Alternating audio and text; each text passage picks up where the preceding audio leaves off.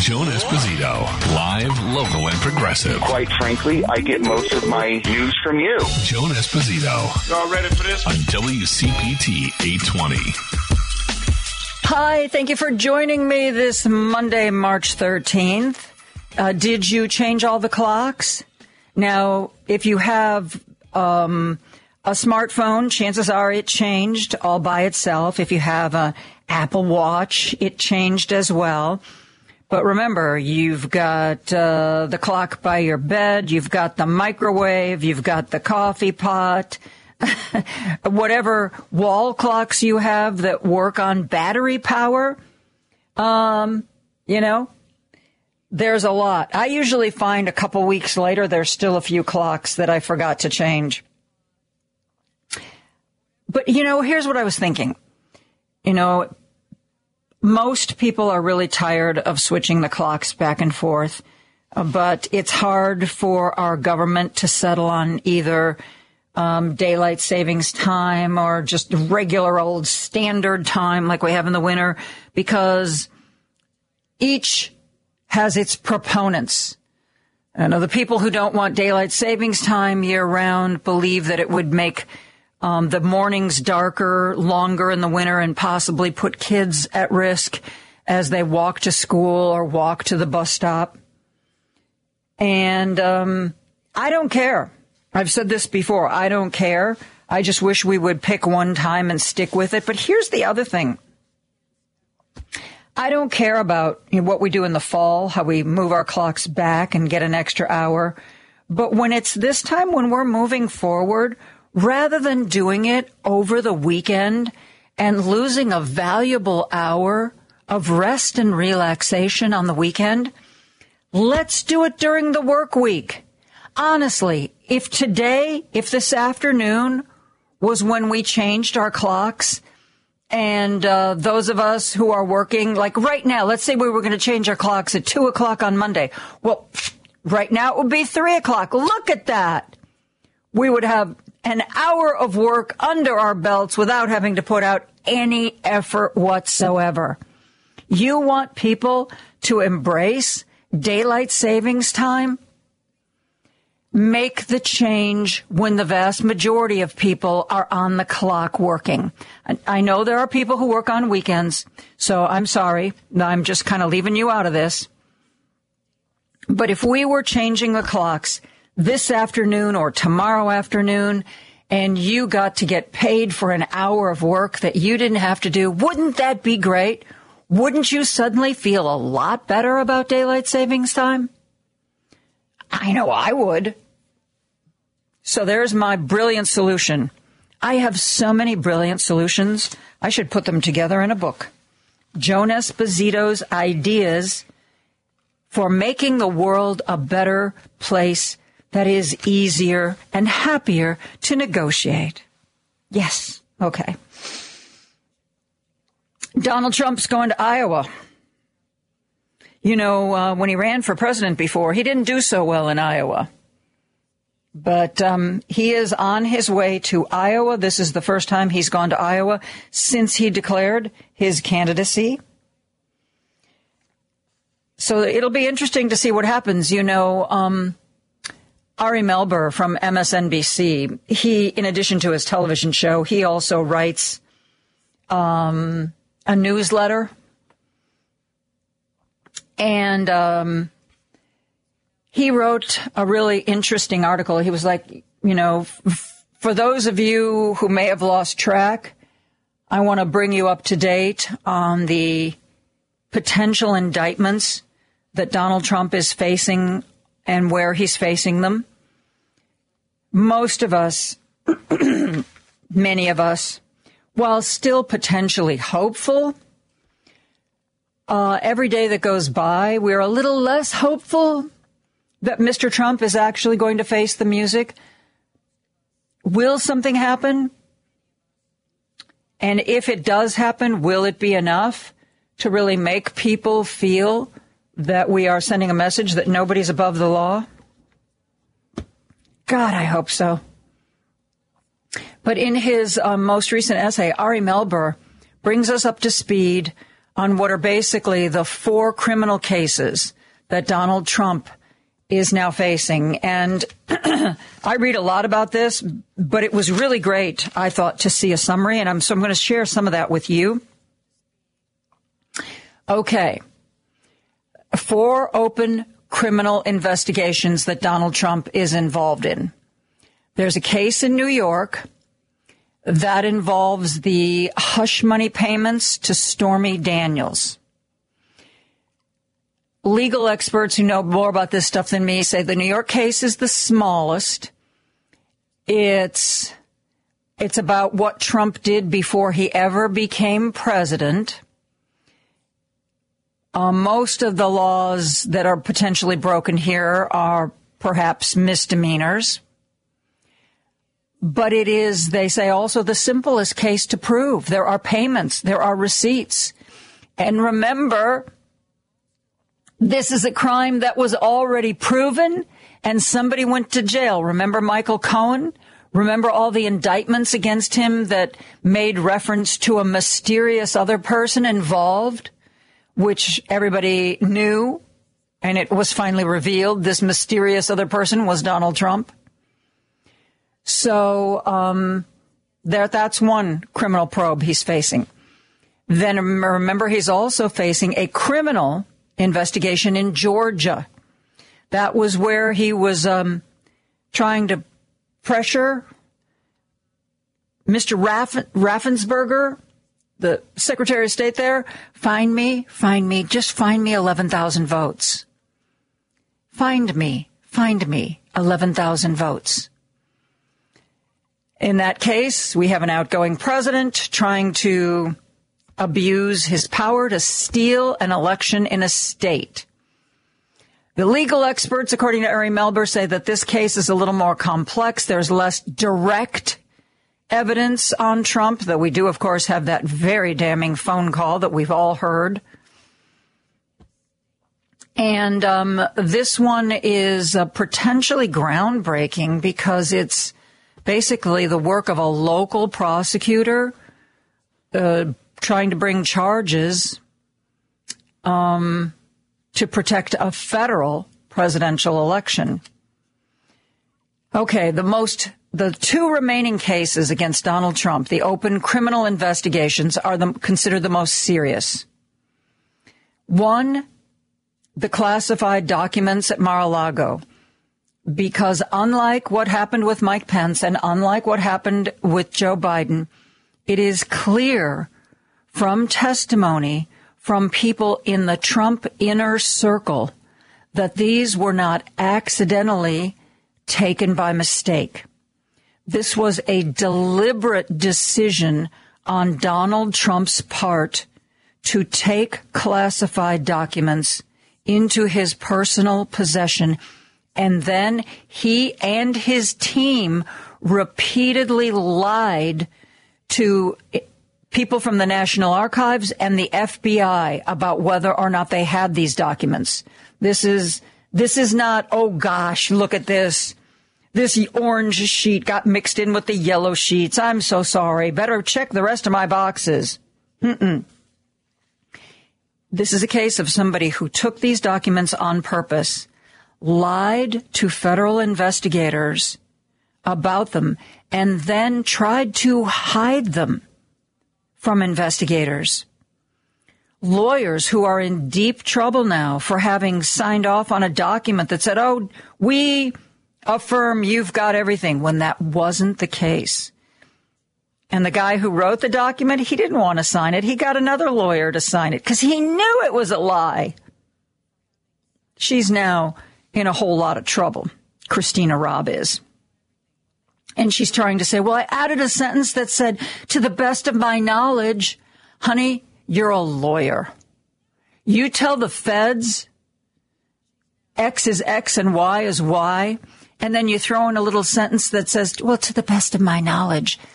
That is not the get out of jail card you seem to think it is. And then the other D.C. case is the one that alleges that the insurrection on January 6th was the responsibility of Donald Trump, that he supported it, he didn't rein it in, that he is responsible. Now, a judge has already ruled that the people who were involved in the insurrection can sue Donald Trump for leading them astray, for leading them into trouble. The judge said, man, this was all him. And if you were harmed by this, then he's the one you got to take to court. This is the case that Jack Smith is looking into. Jack Smith, the special prosecutor. And two things that we've learned since Jack Smith took this job is that he is fearless. He is absolutely fearless. He has gone after criminally sitting presidents of other countries. He doesn't always win. He's not 100% victorious. But if he feels that there is a case to be made, he's going to make it and he's going to prosecute it. The other thing that's come to light since Jack Smith took this case over is just how weak the DOJ was on this case before Jack Smith took it over. All of a sudden we're hearing Jack Smith subpoenaing Ivanka Trump and Mark Meadows. Mark Meadows, the chief of staff, apparently the DOJ, when they had a hold of this case, the DOJ never even reached out to him. Apparently our fears that Merrick Garland really didn't have the stomach for this were very valid. He apparently didn't have the stomach for it, but at the very least, the service he did for us was when he fobbed this case off on Jack Smith. He picked a prosecutor who is far more fearless than he is and far more willing to pursue a case than he is. Kind of a good news, bad news thing there. But Jack Smith, by all accounts, is, in the land of the legal world, things move so slowly that to the rest of us, they don't appear to be moving at all. When you take that as the normal standard, Jack Smith is working, he's working so fast, you practically can't see him. Warp speed. So, Donald Trump, going to be in Iowa, trying to convince the caucus voters there that he should be the nominee.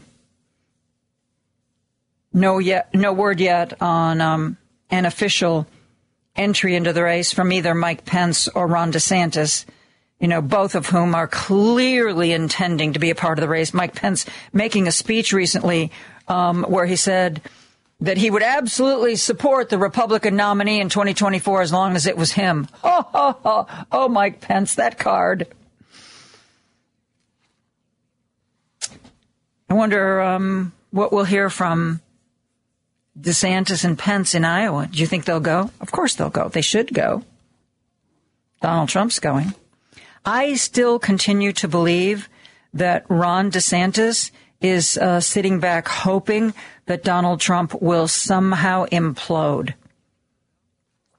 I'm not quite sure why he would think that that would be a possibility, because as we've seen from his previous presidential runs, there is nothing Donald Trump can seemingly do or say that turns off his supporters. Remember that comment, I could shoot somebody on Fifth Avenue and nothing would happen? He was right. He might still be right about that. So that's where we are in Trump land. 4 criminal probes, any one of which could result in some charges. What that means? I mean, if you're not convicted of a crime, there's no reason why you can't continue to run for president. There's even, in some conservative circles, there is a belief that if Donald Trump is indicted in one of these 4 cases, it will actually help his presidential campaign. it will, because, he's the candidate of grievance. They hate me. They're trying to take me down. By the way, they hate you too. All those people, you didn't get what you deserved in life because all those other people, especially those black and brown people, especially those immigrants, they got the too big a piece of the pie and made your piece smaller. I mean, if he is indicted, he's going to talk about it as a positive. Look, see, I always told you they didn't like me. They hated me, which means they don't like you and they don't support you and they want you to fail because look what they're doing to me. And really, I am the avatar for you. Anyway, I'm going to talk about President Biden. He's been talking about the budget. He's been talking about the banks. We're going to get to some of that when we come right back after this. Joan Esposito, live, local, and progressive on WCPT 820. Before I switch to national news, Governor Pritzker today signed historic legislation putting the idea that everybody who works gets a certain amount of paid leave. Not always the case. We're like the third state in the nation to put this into law. It goes into effect January of next year, and it requires employers to provide a minimum of 40 hours, 5 days, of paid leave per year to be used for any reason. And if you don't, for some reason, use that full 5 days, say you only use 2 days of paid leave, the 3 days you don't use, you don't lose it. It carryovers to the next year. Maine and Nevada have this kind of law on the books. Illinois is the third state to do this. We learned, many of us do have work for companies that provide us some kind of paid leave. But when we were digging into the rail strike and discovered that, they weren't getting sick days, they weren't getting paid leave. Oh, my God. This is going to guarantee that if you work in Illinois, no matter what your company's policy was before January 1st, 2024, after January 1st, you as a full-time worker are entitled to 5 days of paid leave to be used for any reason. Kids sick, got to stay home from school? That's okay. Got to take your mom to a doctor's appointment? That's okay. Whatever reason. And that makes so much more sense than calling it, than giving somebody sick leave where they have to verify. Sometimes companies even require like a doctor's note. God forbid, your kid was sick and you took the day off. It's just ridiculous. Also want to talk about President Biden. There was a lot of news. A couple of banks out west, Signature Bank and Silicon Valley Bank, have both been shut down by the federal government. There was concern that everybody who had their money in these banks, whether you were a business, whether you were a person, that everybody was going to be really out of luck. But President Biden put those fears to rest this morning. I want to share with you what he had to say. Listen to this. Oh, okay. Sorry, I guess one of our squirrels is malfunctioning. Paul will let me know when we have that sound from President Biden. President Biden also talked about the budget at the end of last week. And I don't know if you heard this one clip where he talked about how he wants to raise the tax rate. He wants to raise the tax rate to for the wealthiest among us to 28%. And when you hear the Republicans whine and moan and say that that's just outrageous and untenable, I want you to remember this. That was the tax rate on the wealthiest people under Ronald Reagan. Ronald Reagan, who, if he were alive today, I think he would have a hard time deciding whether he wanted to be a Republican or a Democrat, because the Republicans of that era look a lot like Democrats today because the Republican Party as it exists now has become so far right and so radical. I don't know that some of the people that they most worship, Saint Ronald Reagan. I think Ronald Reagan would look at the people who call themselves Republicans today, and I think he would be horrified. I think he would truly, truly be horrified. We'll try to get to, Paul, why don't we just try to get to, do we have it? Oh, okay. We got everything working back in the studio. Let's listen to President Biden. Thanks to the quick action of my administration over the past few days, Americans can have confidence that the banking system is safe. Your deposits will be there when you need them.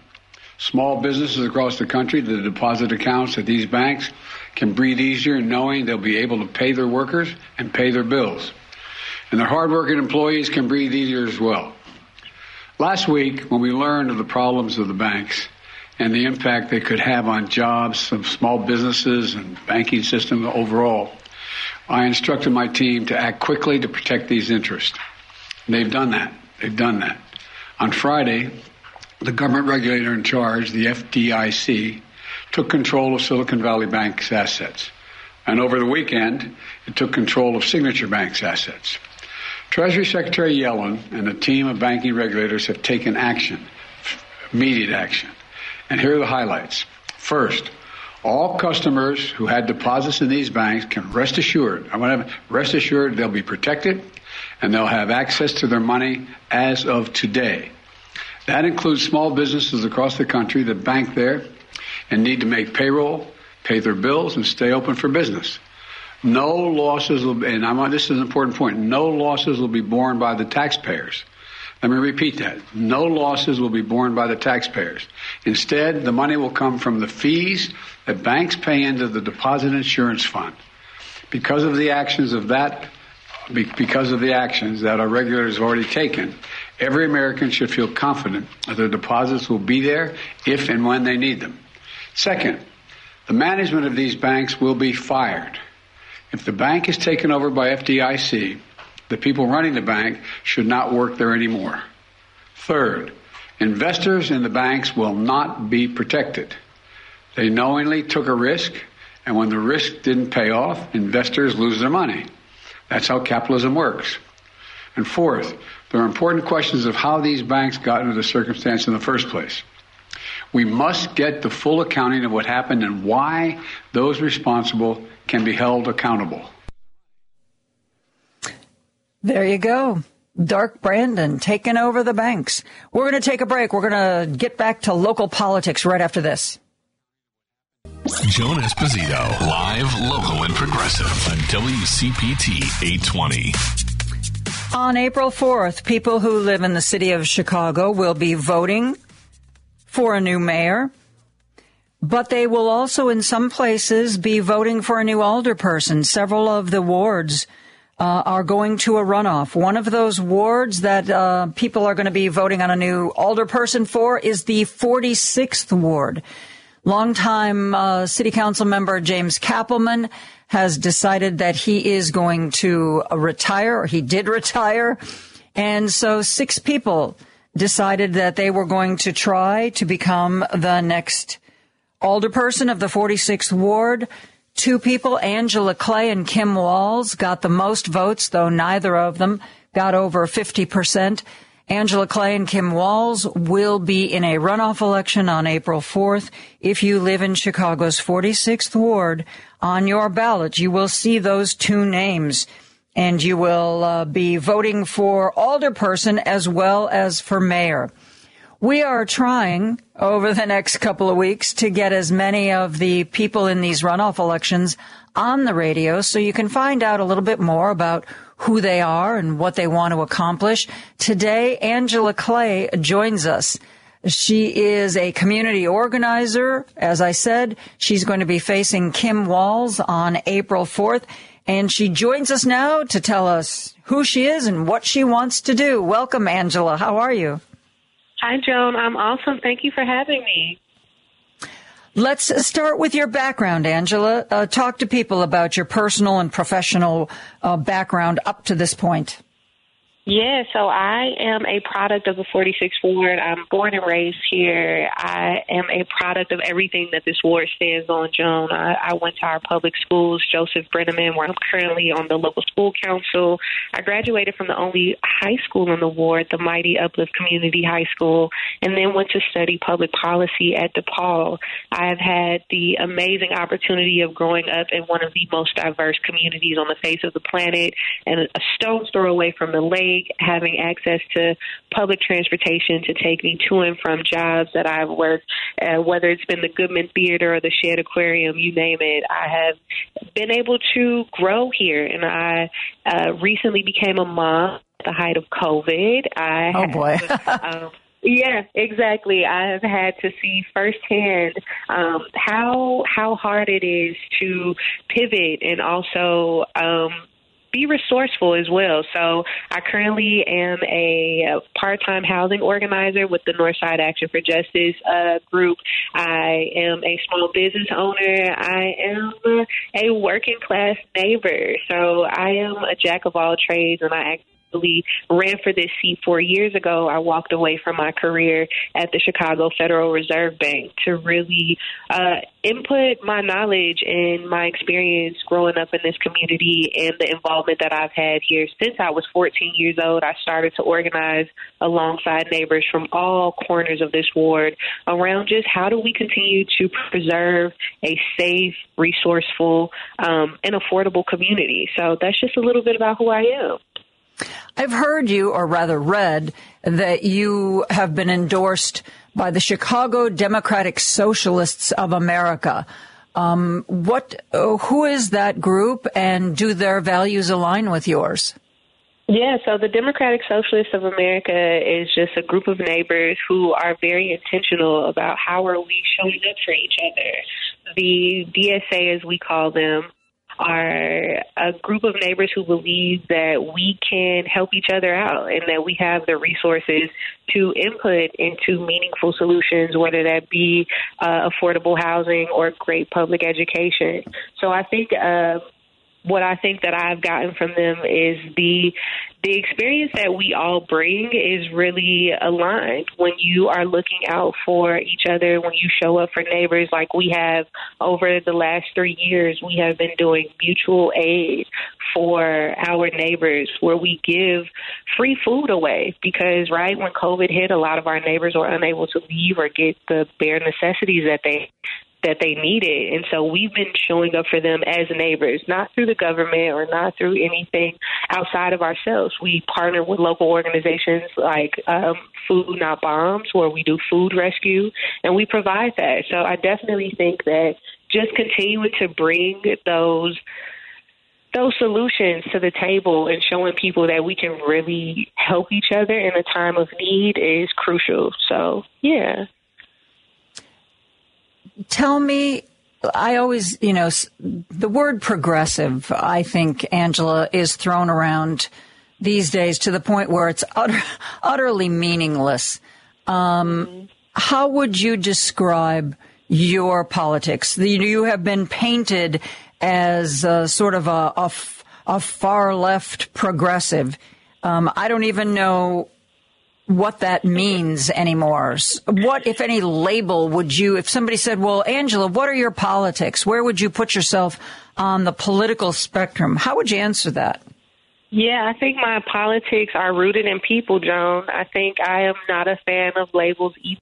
I'm very much a fan of effectiveness. I think that my policies are rooted into getting to the main causes of some of the things that we are responding to, whether it is mental health or public safety, and also looking at how are we doing that? How are we achieving those goals? I want to make sure that we are using every tool in our toolbox to do that, to make a difference, not just here in the 46th Ward, but as the city continues to grow, we need to make sure that we are showing up for each other and our neighbors and doing it collectively. So my politics is rooted in people. It is rooted in fairness. It is rooted in making sure that the people who are most impacted by the policies that we implement actually have a seat at the table. Well, let's examine that a little bit more closely. Your critics have said that you're a supporter of the defund the police movement. Is that accurate? And if so, what do you mean by that? I am a proponent of reinvestment in our communities, and I think that is held and done in several ways. When we are reimagining how we respond to public safety, it has to look at long-term and short-term solutions. And a part of that is making meaningful relationships with our police officers that we have on the street. And it is also helping the police officers that we pay, Joan, with our tax dollars so that they can properly do their job to the fullest extent. Right now, unfortunately, a lot of our responses is just that. We are responding to issues on the back end, but we are not trying to get in front of it before it actually happens. And we know. Well, in what way? What specific thing would you do to support the police better than they're being supported now? Absolutely. I think that we need to look at getting them proper training because a lot of our police officers still are not completely trained in crisis intervention or how to be crisis respondents. They unfortunately have been called to a duty that a lot of them are unprepared for. 40% of the calls that they receive right now are solely going to respond to mental health calls. And we have an opportunity where we can actually send a mental health professional to the scene of a mental health crisis so that it isn't just putting our police officers in a position, because I've had conversations with our police officers that patrol our community where they are saying that they don't feel like they are fit to respond to a mental health crisis because their only options are to either take them to jail or put them in an emergency room, which is not a long-term solution. So definitely making sure that we are implementing money into our mental health clinics, that we are really opening our public mental health clinics that were torn down, that we are actively training our police officers, and that we are building meaningful relationships with them as well, so they get to know the communities that they serve. They get to build relationships with the young people, the business owners, et cetera, outside of it just being a call for help. I'm speaking with Angela Clay. She is going to be on your ballot if you live in Chicago's 46th Ward. In the February 28th election, she came away with 34% of the vote. She was the top vote getter, but obviously 34% isn't enough to walk away with the seat. She's going to be facing Kim Walz on your ballot on April 4th. We're going to continue our discussion with Angela right after this. Joan Esposito, live, local, and progressive on WCPT 820. I'm speaking with Angela Clay. You're going to see her on your ballot to be the next alderperson from the 46th Ward. She's running against Kim Walz. Angela, you were the top vote getter. You got 34% of the vote in this runoff where there were 6 people. Kim Walz pulled 25% of that vote. You have the support of the Chicago Teachers Union. Kim Walz has a lot of support from various legislators, up to and including Congressman Mike Quigley and Governor Pritzker. Are you concerned that she has more political clout behind her? Not at all. I think I respect the people that support her, and I think that that is something that should be applauded on her end, that she has great relationships with public officials at higher levels. But I think what the people really appreciate about our campaign is, again, the people have spoken in this race, and they want an alderman who is beholden to them. They don't want an alderperson who is just going to use their personal relationships for their own private gain. And I appreciate all of the people who have thrown their support behind us, including today we received the endorsement from the entire state council of SEIU, which is very near and dear to my heart as a mother who is trying to figure out the space of childcare and also trying to make sure that I show up for our union siblings. I think that people really are interested and compelled when it comes to having someone who knows all sides, not just the political clout, but also the community that they are going to be serving for the next 4 years. What would you like our listeners to know about you? Especially, we've got some people from the 46th Ward who are listening to our interview. Aside from whatever questions I want to ask you, and I'm going to ask you, what is it important for the voters to know about you? Yeah, I think it's very important to understand that I have been doing this work, Joan. I have been doing this work without a title or without any clout, because that is not the purpose of me doing this work. This is not community service for me. This is my livelihood. I started organizing with neighbors because we lived in housing conditions that were not suitable for anyone to live in. We faced challenges that no one would listen to our voices and actually organize with us on our behalf. And so this is just another step into the work that I've been doing for over 17 years. I started out as an organizer right here in this community at the age of 14, and I've just continued to grow and build and access so many different neighbors who come from different walks of life, different backgrounds, and have asked them to join me at the table. We don't always have to agree on everything, and that's the beauty of our ward is we have so many differences in opinions, religions, nationalities, income, you name it.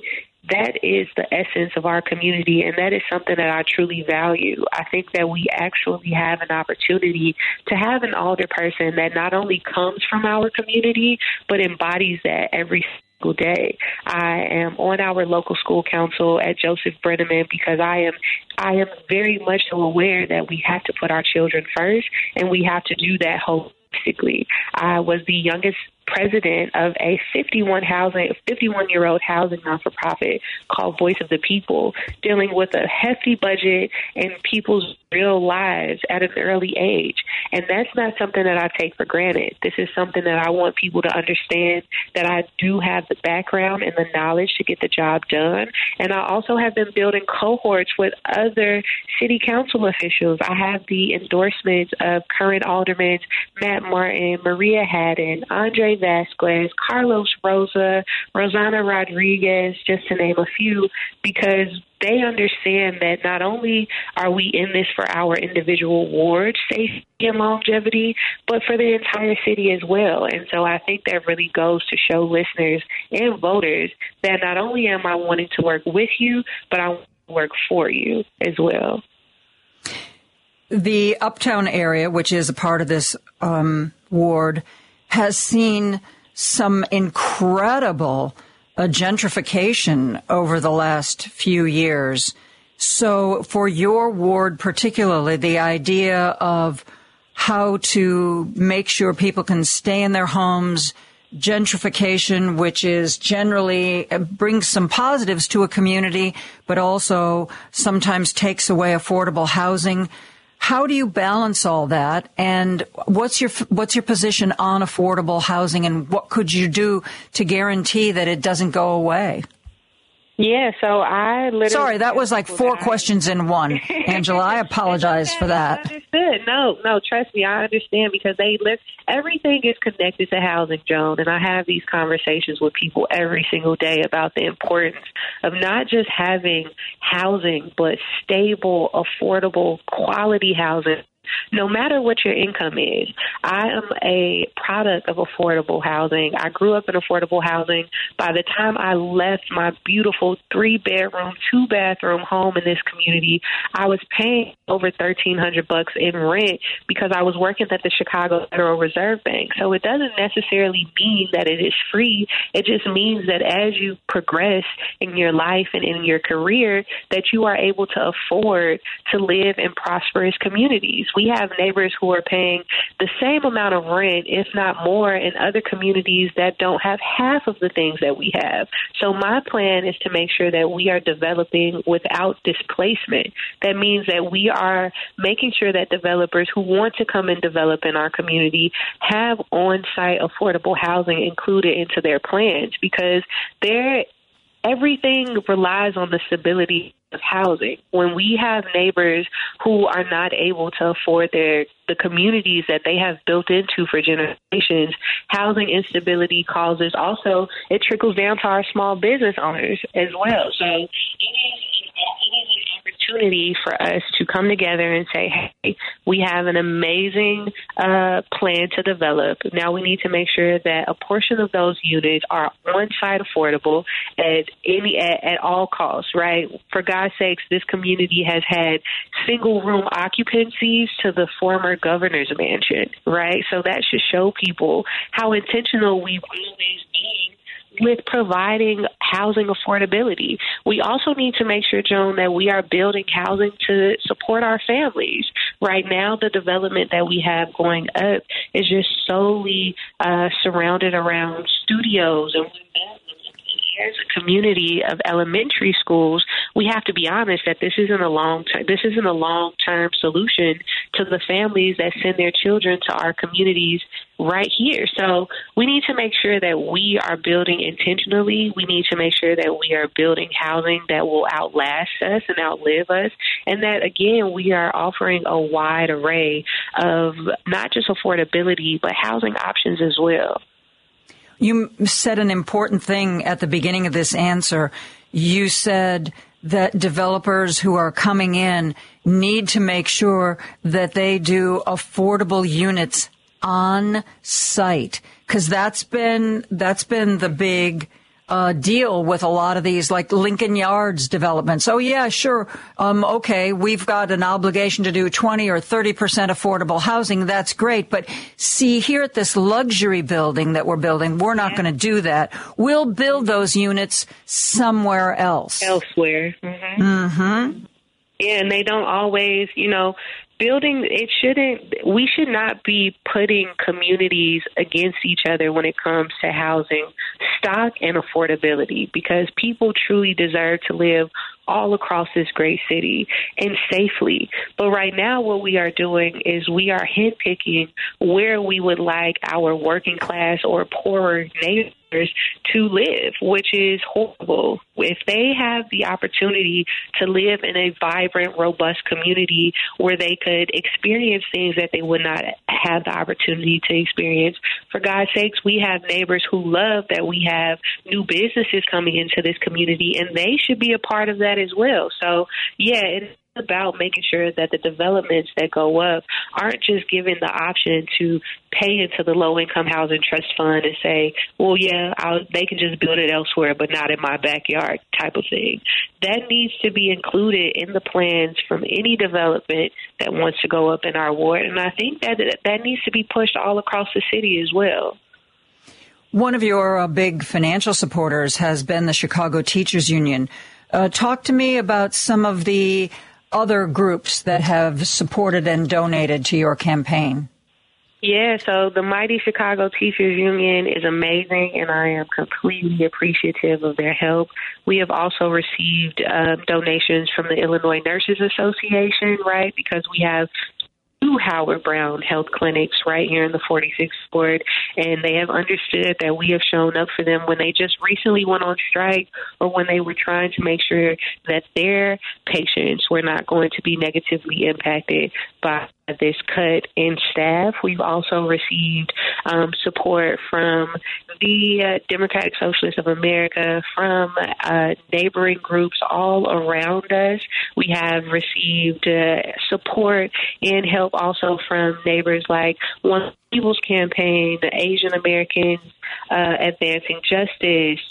All of our support, Joan, and donations have come from people and organizations who have been on the front lines of taking care of our neighbors and who will continue to take care of our neighbors at every stretch of the way.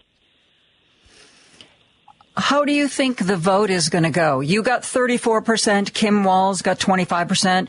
Marianne Lalonde came away with 17%. The four candidates who siphoned votes away from you and Kim, how do you think their supporters are going to fall? Yeah, so luckily one of the challengers that we had in this race was also an opponent of mine 4 years ago that made it into the runoff and has endorsed us. Marianne Lalonde is an awesome neighbor who is dedicated to making sure that we have a person that is deeply rooted in this community and putting our neighbors first. She has supported us, and she will be making sure that her voters understand that we are here for them. You know, the other candidates in this race were awesome at highlighting what their visions were, but now it is about protecting our vision. How are we molding that into the greater good for our entire community? So I believe that the people have already spoken and that they will come out again on April 4th to speak again in our favor to make sure that we have a successful campaign. This campaign, I'm proud to say, is just a conglomerate of 4 years ago, Joan. I ran for this seat and I had no campaign experience, no money. Looking back on it, it's a chuckle to say that we raised $20,000 and we came within 300-ish votes of actually making the runoff. So the work has not stopped since then. It has just continued, and obviously through the pandemic it's just gotten harder. But we have shown up at every step of the way, whether it's for our houseless neighbors or whether it is for our elders or our young people. We have been here fighting for them and with them. And so I think that they have appreciated that. I think that they have definitely appreciated having a candidate that understands the interconnectedness of all of our lives here in the 46th Ward and how we really are dependent upon each other. And they're also just ready for someone who is not going to come in and just do what they want to do. They want to actually have a representative that is going to listen and work with the community and not be beholden to any outside sources. Angela, it is a delight to talk to you. Angela Clay will be on your ballot in the city of Chicago for the 46th Ward aldermanic seat that you will be voting on April 4th. Thank you, Angela, so much for being here. Thank you so much for having me, Joan. I hope you have a great rest of your week. Me too. Thank you. Thank you. We're going to take a break for news and be back with more after this. Joan Esposito, live, local, and progressive. Quite frankly, I get most of my news from you. Joan Esposito. Y'all ready for this? On WCPT 820. I hope you were able to join us last week for our health and wellness panel. We used to do a panel every month, but, you know, these pesky elections started getting in our way. It was really, really an interesting discussion. And one of the people who joined us last Thursday for this was Zelma Chamberlain. She's a retired educator who teaches the spiritual meditation at Science of Spirituality. It was a fascinating discussion. I wanted to talk to Zelma in greater detail about the science of spirituality, what she does and why she does it. So I asked her if she would join us this week to talk to us one-on-one. She very graciously said yes, and she joins us now. Zelma, welcome back to WCPT. Thank you so inviting me. I'm so privileged. I feel so privileged to be back on air with you. Well, it is our pleasure. You had such interesting things to share with the audience. You know, it wasn't all that long ago that meditation was considered, you know, kind of out there, Zelma. Yeah. Tell me, when did you start meditating, and what prompted you to put meditation as a part of your life? Well, I always knew within my own self that there was something else for me spiritually. And so, having come through a very bad romantic relationship, I was working with someone that later became a friend for 40 years.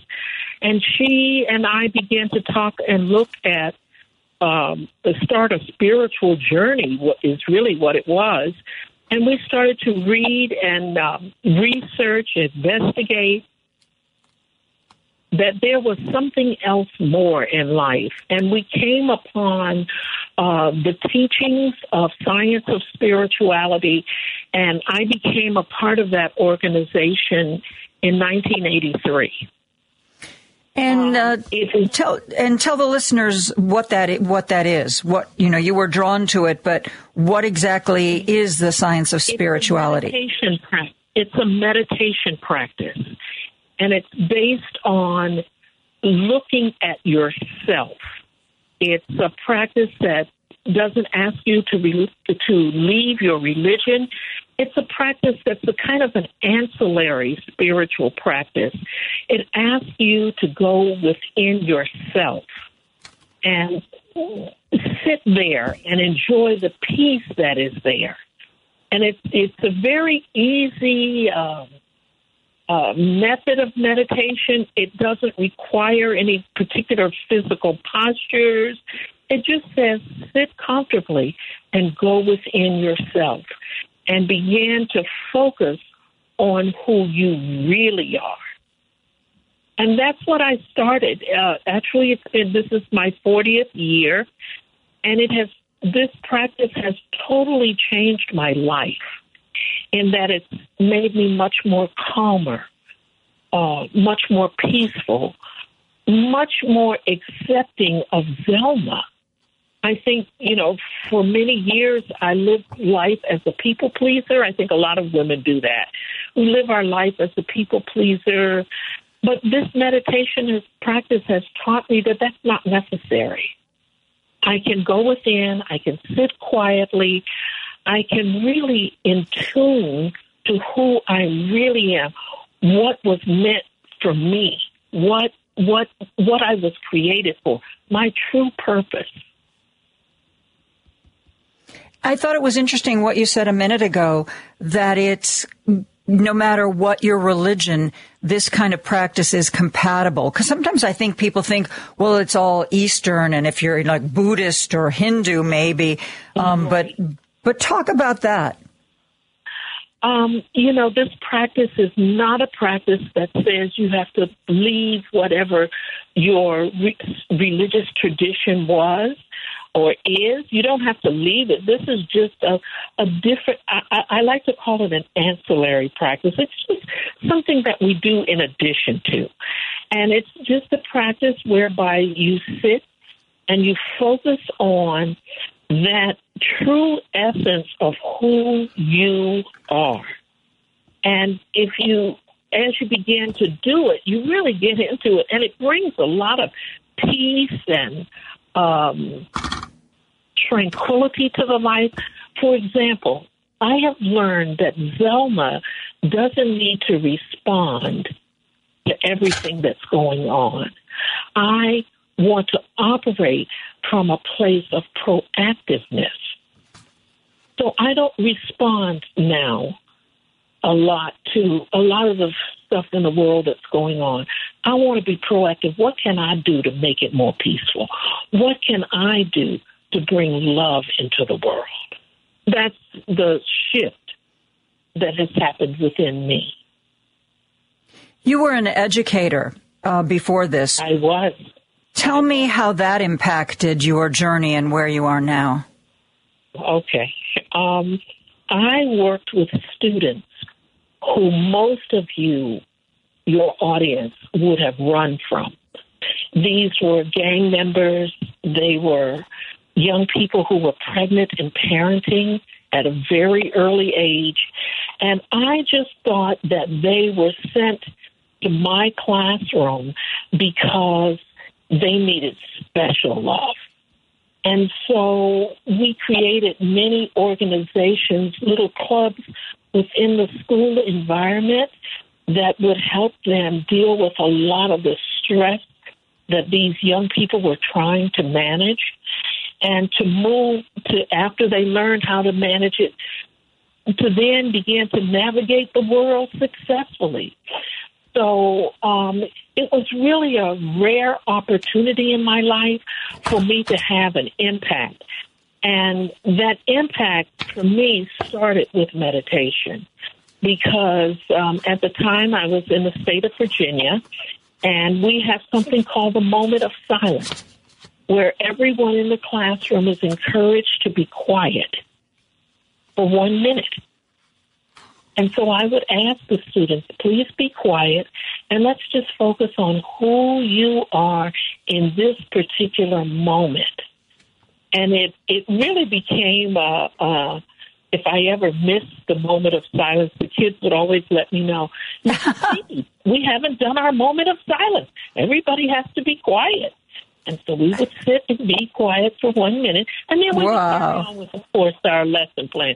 But it was really fascinating to watch young people that society has kind of kicked off to the side, said, oh, they're just not worth it, come around and begin to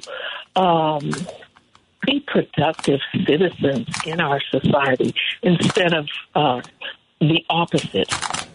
So it was a very rewarding career. Wow. And one of the things that has been written about a lot lately are not only the calming, centering, mental effects of meditation, but the fact that there are actually physiological changes in our bodies when we meditate on a regular basis. Have you found that in your case? Oh, absolutely.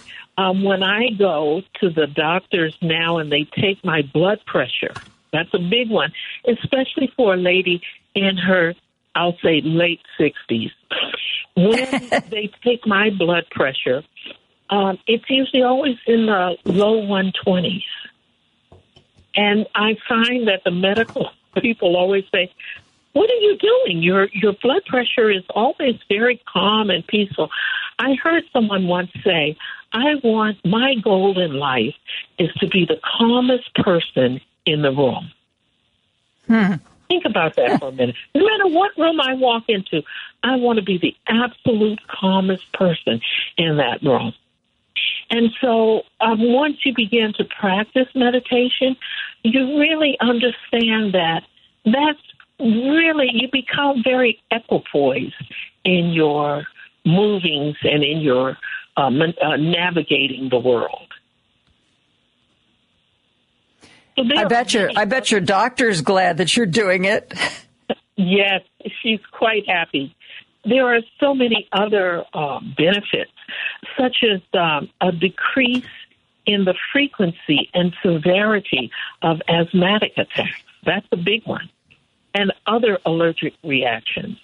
We sometimes we say that meditation can speed up your healing time and your recuperation. I had my knees replaced, bilateral knee replacement, and my orthopedic said to me several times, he said, you're the poster girl for knee replacements. I've never seen anyone heal quite as quickly and robustly as you did. Wow. I think that's attributed to meditation. Meditation is a great stress reliever.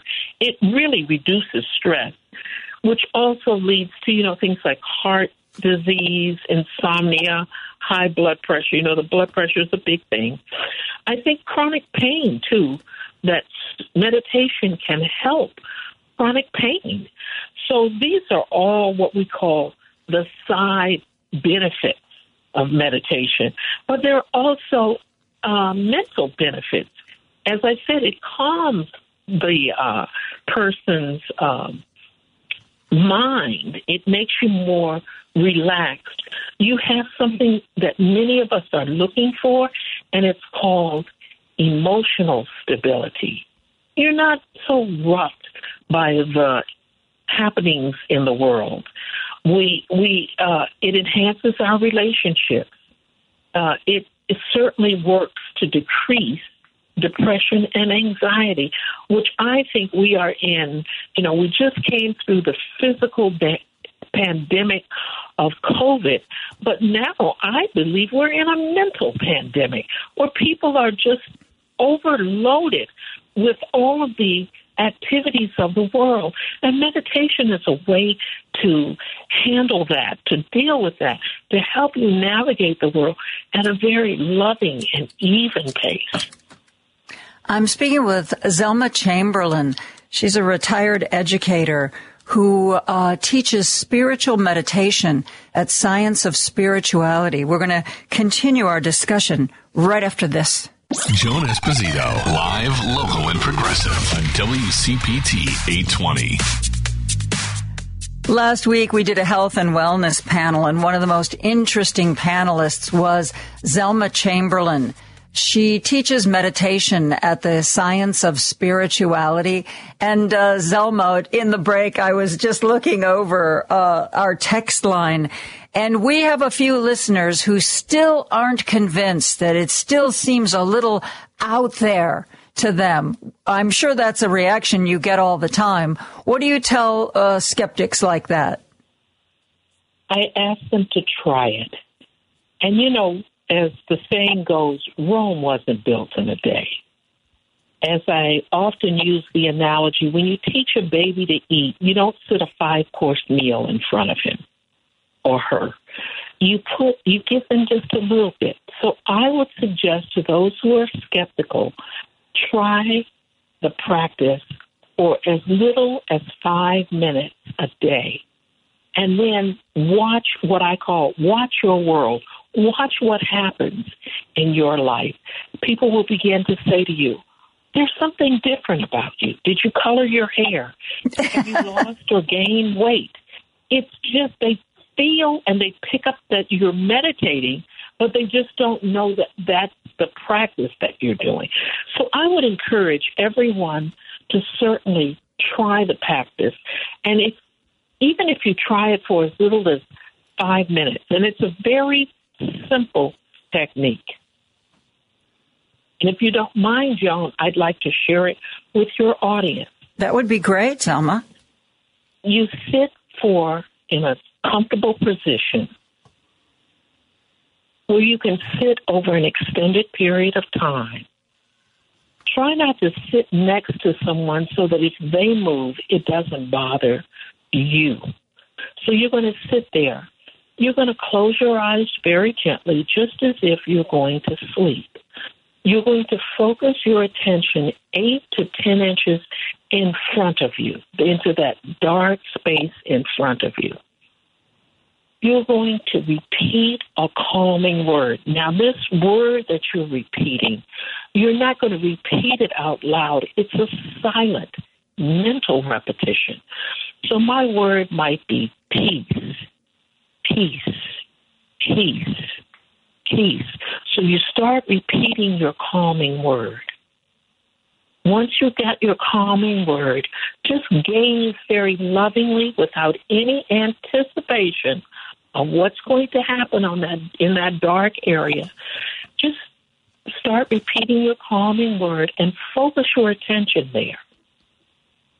You may begin to see flashes of light or circles of light. Everything that you'll see will be very calming and peaceful. It takes you to a place where you can relax and really get into who you truly are. You want to gaze lovingly, we say, with the attitude of gratitude as you gaze in front of you. It's very similar, Joan, to going to a movie theater. We don't anticipate what the actors are going to do on the screen. We simply sit there and gaze at the theater, at the movie screen. And I would encourage your listeners to try it. And as I'm saying, I'm not going to ask you to try it for 40, 50, 2 or 3 hours. We're starting off with 5 minutes. And if you like it, you'll add another minute on each week or 2 minutes on each week. But certainly try it. Try it at a time in your day when your home environment is quiet. And then just start off with 5 minutes and see how it changes your life. I want you to, before we wrap this up, I want you to talk about the 8th annual Divine Beauty Women's Retreat. You're a part of that, right? Yes. We're so excited to welcome the public to the Science of Spirituality Center in Lisle, Illinois. We're going to enjoy the 8th annual Divine Beauty Women's Retreat on March 25th.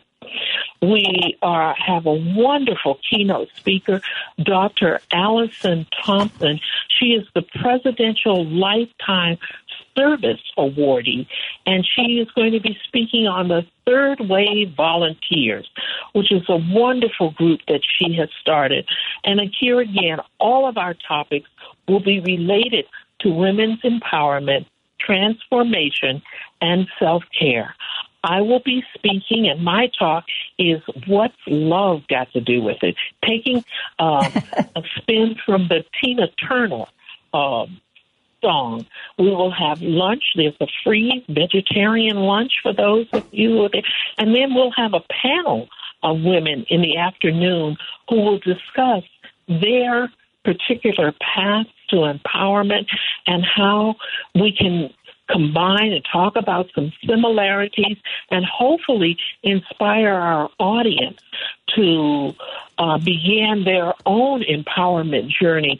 And we believe that it starts by looking at the self. So self-care. And so that's what we'd like to invite you to. Everything is free. It's on March 25th. Again, it's our 8th annual Divine Beauty Women's Retreat. If anyone in your audience would like to attend, we would encourage them to go to www.sos.org, Divine Beauty, and you'll see the registration tab there where you can let us know that you're coming. Say that address again. I didn't catch all of it to write down. Okay, it's www.sos.org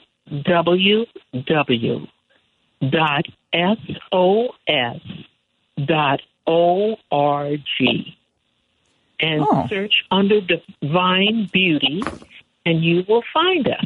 You will find the registration page. Were you, as part of your portion of this retreat, are you going to be teaching meditation? Absolutely. You will be able to experience a probably 10 to 15 minute meditation session. So we will teach the technique during the day, and you will have an opportunity, our audience will have an opportunity to actually sit in meditation. Well, as I said during the health and wellness panel, my doctor, every time you go for a checkup, the doctor's always, are you exercising? But my doctor, before he even says anything about are you exercising, first question is always, are you meditating? And at first I was like, you're my doctor. And he pounded it away and pounded it away. And I started, I'm not somebody who spends a lot of time. For me, it's, a minimum of 5, certainly no more than 30 minutes. But it really does, especially I'm one of those people that has a hard time sleeping at night. And it really sort of makes your mind and body just kind of slow down a little bit. I understand what you mean when you say that it gives you a little bit of an inner calm. And if the first few times you do it, there's no right or wrong. If your mind just keeps filling with other thoughts, that's okay. You just keep doing it. And at first I thought, this is terrible. I'm never going to do this. I can't do this. This is too hard for me. And my mind just never shuts off. But the more I did it, there would be little breakthroughs where, that must be what they're talking about. And it's just something I think you have to really give it a shot. Yes, we are a society that wants everything instantaneously. But this is a situation where we just start very slowly. We want to be gentle with ourselves, just like when we learn any new skill. When we learn how to drive, we're not Mario Andretti on the track right at first. Or ever. But as we progress, we become better at it. And it's the same with meditation.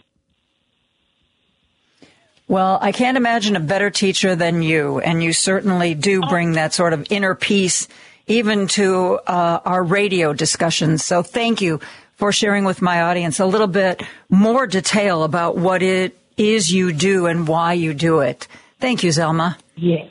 Thank you. Thank you so much for having me, Joan, and I look forward to meeting everyone on the 25th. That is when the 8th annual Divine Beauty Women's Retreat is taking place. Zelma Chamberlain, who teaches meditation at Science of Spirituality, will be there. She's a terrific person, a great person to meet. We are going to take a break. We're going to shift back into political gear right after this. Joan Esposito, live, local, and progressive on WCPT 820. Before we move on to our discussion of more local politics, I didn't get a chance last week. Okay, Paul, hang on. You know what? We have Jonathan Jackson on the line, so, you're just going to have to wait to hear what I have to say about Joe Biden's budget, because this is more important. Congressman, thanks for being with us today. Thank you for having me, Joan. Always appreciate you. So how do you first of all, let's talk about you. How do you like this new job of yours, being a congressperson? I love it. It's enormous privilege to stand in and have the vote to speak on behalf of the people of our region and to hear the issues and to be a part on the inside to make a difference, see the resources. I'm empowered with a job to bring resources back to Illinois and to our region in the 1st District and beyond. So I'm very excited and very grateful. Well, it's a relief to hear you say that. Heaven forbid you should come on the radio with me and say, you know what? I had no idea what I was getting into. It's a terrible job. I hate every second of it. That's funny. So in Congress, what are you, with this upcoming legislative session, what are you most eager to work on, if indeed the Democrats are going to be allowed to work on anything? That is a challenge, but I'm sure we're going to work our way around it. I'm on 2 committees that I'm very happy with, Foreign Affairs and Agriculture, and both of them, to me, are interrelated. It's the same coin, just different sides. The issues in Ukraine have to deal with.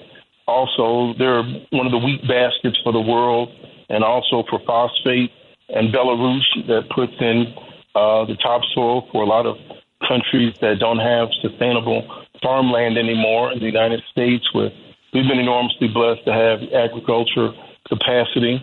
With the rising climate change and other things, you're going to see more countries that are going to be challenged for their sustainability, meaning you're going to have some countries to topple because their land is no longer supportive of having a culture and a civilization on it. It's become inclement and inhospitable for humans. The other side is agriculture means so much to our country and our city and state specifically. It's a fully funded farm bill year. So I'm very much concerned about what's happening to rural farmers, farm life, farm land, all the way up to the urban consumers. It's one continuous supply chain, one pipe, totally interconnected. I hate to see that family farmers are getting taken off of their land and aren't in a very competitive position. So I'm learning fast, and I want to make sure that they have a competitive edge, and it's a way of life that we protect and preserve and hopefully to see grow. It's shrinking too fast. I think it was Washington Post, some months ago with this newly reconstituted Congress and all the divisiveness. There was an article that said perhaps the brightest spot in this new Congress and the one committee that might actually be able to move forward in a bipartisan way was the Committee on Agriculture. They really were shining a spotlight on you and just this thing that whether you to fight to save family farms isn't a Republican or a Democrat issue. It's a people issue. Do you really think that you and the Republicans on this committee will be able to see eye to eye on important legislation? I really do. Unlike some of the other committees that are going into witch hunts and other things, Department of the Agriculture Committee really has some solid people on both sides. And these are people in rural areas that are being hard hit with food insecurity. We have to keep that in mind. This isn't an urban issue. The rural community needs these farm subsidies, not just on the land, but also on the food and nutritional programs. And the good news is the country is wealthy enough and strong enough that we can support it. Now we have to prioritize it. So I do see many good people, and they're coming in from California and Kansas and Ohio and Michigan and Texas, all the way through the Deep South and upstate New York. It's very bipartisan, and I'm very pleased with its leadership. As part of the Foreign Affairs Committee, do you foresee a time when you might be making a trip to Ukraine? Not at the present time. I think that I don't think there's a real focus on that by the congressional delegations, simply because it's a war-torn area. They need all of their resources, I would believe, to stay on the front line, take care of the women and children, nurse their veterans and their soldiers that are sick. I feel very uncomfortable, not for safety reasons, but for an area of priorities of people trying to move us around to sightsee. I would personally not be interested in that for that reason. I've gone to war-torn areas. I've gone into Mozambique and into Angola. I've gone into Haiti after earthquakes. I've gone into Iraq before there was a war with Saddam Hussein, with my father, Reverend Jackson, to meet the president. So I know what war scenes look like, but I wouldn't want to pull any of our resources away from their frontline veteran soldiers, women and children, to be hosted to go around the country. Would the Foreign Affairs Committee be involved at all in our efforts to help Turkey and Syria recover from those devastating earthquakes that now have left a death toll of over 40,000? Absolutely. When we look at the migratory patterns, let me digress just one moment, and this is something that I find absolutely impressive, and I have to take my hat off and stand up and thank God for the Polish community, that when the Ukrainians were invaded and pushed out, where did the 3 million people go immediately? Quite a few went into Poland, and Poland was not set up for this large amount of massive migration. And those 3 million people went into people's houses. They went into their schools. They went into their hospitals. So it's one of the greatest stories that's not been told of that humanitarian open arm rescue. So when I see issues that we're talking about in the United States, Chicago or New York, or on the border with 100 people, 1,000 people, or 1,500 people, and saying that we're overrun, my God. I mean, look at what Poland did with 3 million people that came there with just a shirt on their back. So to your point on what's happening in the Ukraine and now on to Turkey and Syria, right, the people have fled into all regions. There's been a long-standing war going on in Syria right now.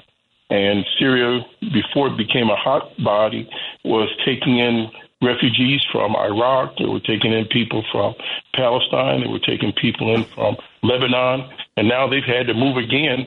And we're on the Turkish border. And they face some discrimination and hostilities. And they're getting run out. So it's a complex issue, but we have to face it because there's no borders around the world. People have to continue to migrate to where they seek safety and opportunity. Mm-hmm. You know, there are certainly some Republican colleagues in Congress who very publicly have said some things like, you know, we should stop supporting Ukraine, or we're sending too much money to Ukraine. There has been some pressure that he so far seems to have successfully resisted for Kevin McCarthy to actually make a trip there. You said a few moments ago that you have visited war-torn areas. How does your thinking change when you see the death and destruction up close and personal? I can feel it. I can smell it. I was at Haiti in 2009 after the earthquake. Earthquake, of course, is not war, but to see bodies that have been laid out for so long were decomposing, they've had to burn them in the street. It's a stench of smell you don't get out of your mind. I was in Lebanon after they were bombed. I think it was around 2013. And you can go there a week or two afterwards and smell that stench of people that are still trapped in buildings. They can't get out. I've seen this before. And to be on the Foreign Affairs Committee, one of our first hearings was talking about what happened in Afghanistan for the soldiers that were left behind. And I actually teared up and cried after the testimony of one or two individuals. Specifically, one was, I think, Sergeant Vargas. But to see a 25-year-old soldier, now a veteran, with a double amputee from his arm to his leg, and see the excruciating pain in his face from the comrades and friends that had died, and to see this young man carrying this amount of pain and torment behind, it only reinvigorates you. And for that, I thank my father for having been on the front side of being a peacemaker. And I want to take that same energy and spirit. We have to do all things to avoid war, and we have to step up and pay the full cost of bringing our soldiers home and paying for their long-term service as veterans. But these are 25-year-old young people, and there was several young men, it was two in specific, that cried and teared up during their testimony and had to catch hold of themselves, just reliving every day and night. I've seen this when I was a teacher at Chicago State and could see some of my students that were young people, the veterans, kind of stand out in the classroom. They're more mature, more focused, and then to learn that one tried to commit suicide during test time broke my heart. So I want to be on the front end of stopping and trying to avoid these wars. This is a pain that their families suffer with that I want to make a difference. I'm speaking with 1st Congressional District Congressman Jonathan Jackson. We are going to take a break and be back with more right after this. Joan Esposito, live, local, and progressive on WCPT 820. And I am joined by Congressman Jonathan Jackson. He has been enjoying his time in Congress so far. He's on a couple of pretty important committees, Foreign Affairs and Agriculture. You know,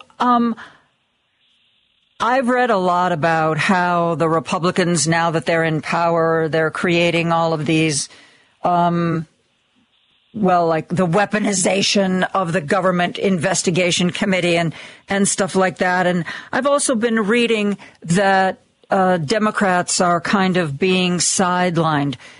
Is that an overstatement? Do you feel that Democrats are going to be able to work with this current constitution of Republicans in Congress and get anything done? Because some have predicted that it's going to be really difficult to pass legislation in this Congress.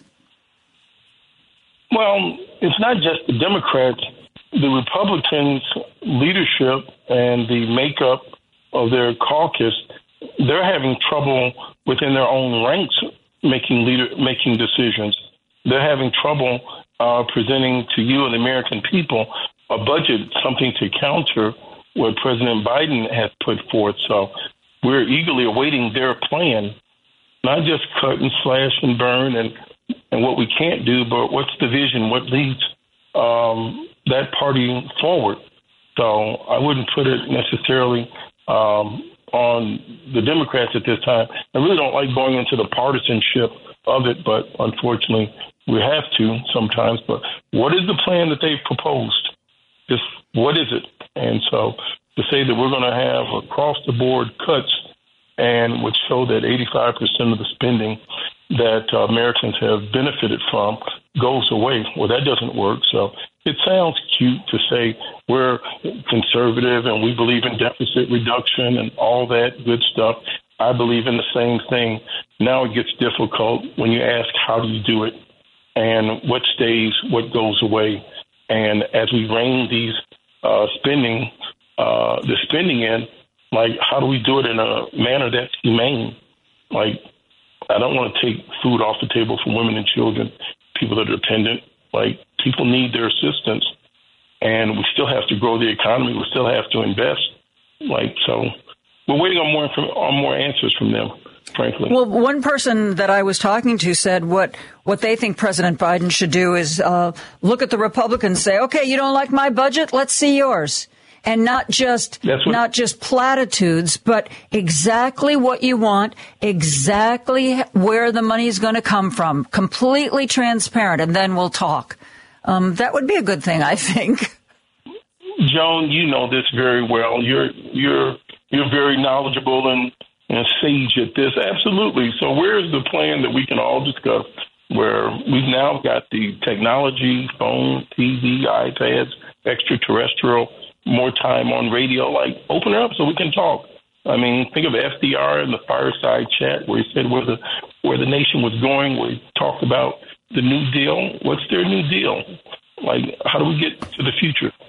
We haven't seen it yet, so we're eagerly awaiting that input. Well, we know your focus is on the big issues and what's going on in Congress, but my guess is that you're also kind of keeping an eye on Chicago politics as well. Have you been involved in any of the campaigns? Yes, I have. I came out and endorsed Commissioner Brandon Johnson around January 16th. So I've supported him and have campaigned with Commissioner Johnson. And what was your reasoning behind that endorsement? What do you like about Brandon Johnson? Well, then he's been a teacher. He's been in the classroom. Very important. You've got to see the poverty up front. Also, I've been with him and we fought against the 50 schools that were being closed. I also believe that we have to now make a critical investment in our children and our city for its future. So I've appreciated his leadership on his advocacy for the children of our city. Are you going to be campaigning for him? Are you going to be like going door to door or making some phone calls or even better, raising some money? Think about that, right? So yesterday we were at 4 churches together. Yes, I've been boots on the ground. I will assist him on the fundraising efforts. And you know there's a congressional fundraising hurdle. Not only do you have to raise for my campaign, I got to raise some for the party. So I've got some national obligations. I certainly will be supporting in that regard. And I must say, I don't attack anyone in these campaigns. I am trying to put out a positive message. Brandon's been a teacher. He's been in the classroom. He's seen it up front. I think he has the know-how, the knowledge, the compassion to lead us forward. I've worked with Paul a lot over the past. I don't have any personal animosity towards Mr. Vallis. So between the two, I've simply made a decision to support Mr. Johnson. I co-moderated a mayoral forum Thursday with Cheryl Corley from NPR. And at one point, because I've been reading ever since February 28th, it's going to be ugly. It's going to be dirty. It's going to be vicious. And I don't think that has happened, at least not yet. Maybe as we get closer to April 4th, it will. But this debate that Cheryl and I were co-moderating, at one point they're looking at laughing with each other. They're shaking hands. How do you have campaigned? How do you keep the clear competition from devolving into especially personal attacks? You've lived through it. Well, what are the guidelines? Well, you have to know that the election will be over sooner than later, and that you're going to still live in the city, and we're fortunate to have great leadership. And you want to hold your head up and also be able to build bridges. And the way you campaign is the way you have to govern. So if you come in with a scorched the earth, tearing someone down, then it's harder to rebuild in the aftermath. And I do think that people are attracted to positivity and the future on what's in it for them. How do you make things better for them? I think that has to be the constant focus. It's not on the candidate, it's on the plan. How do you make people's lives better? That I'll go away, other candidates will go away, other elected officials will go away, but did you stand for the people? Did you stand for the greater good? So that's how I keep focused on it. And also know that at the end of the day, I was with Brandon Johnson at the Irish Day Parade, and we walked them together, me, him, and Chairwoman President Preckwinkle.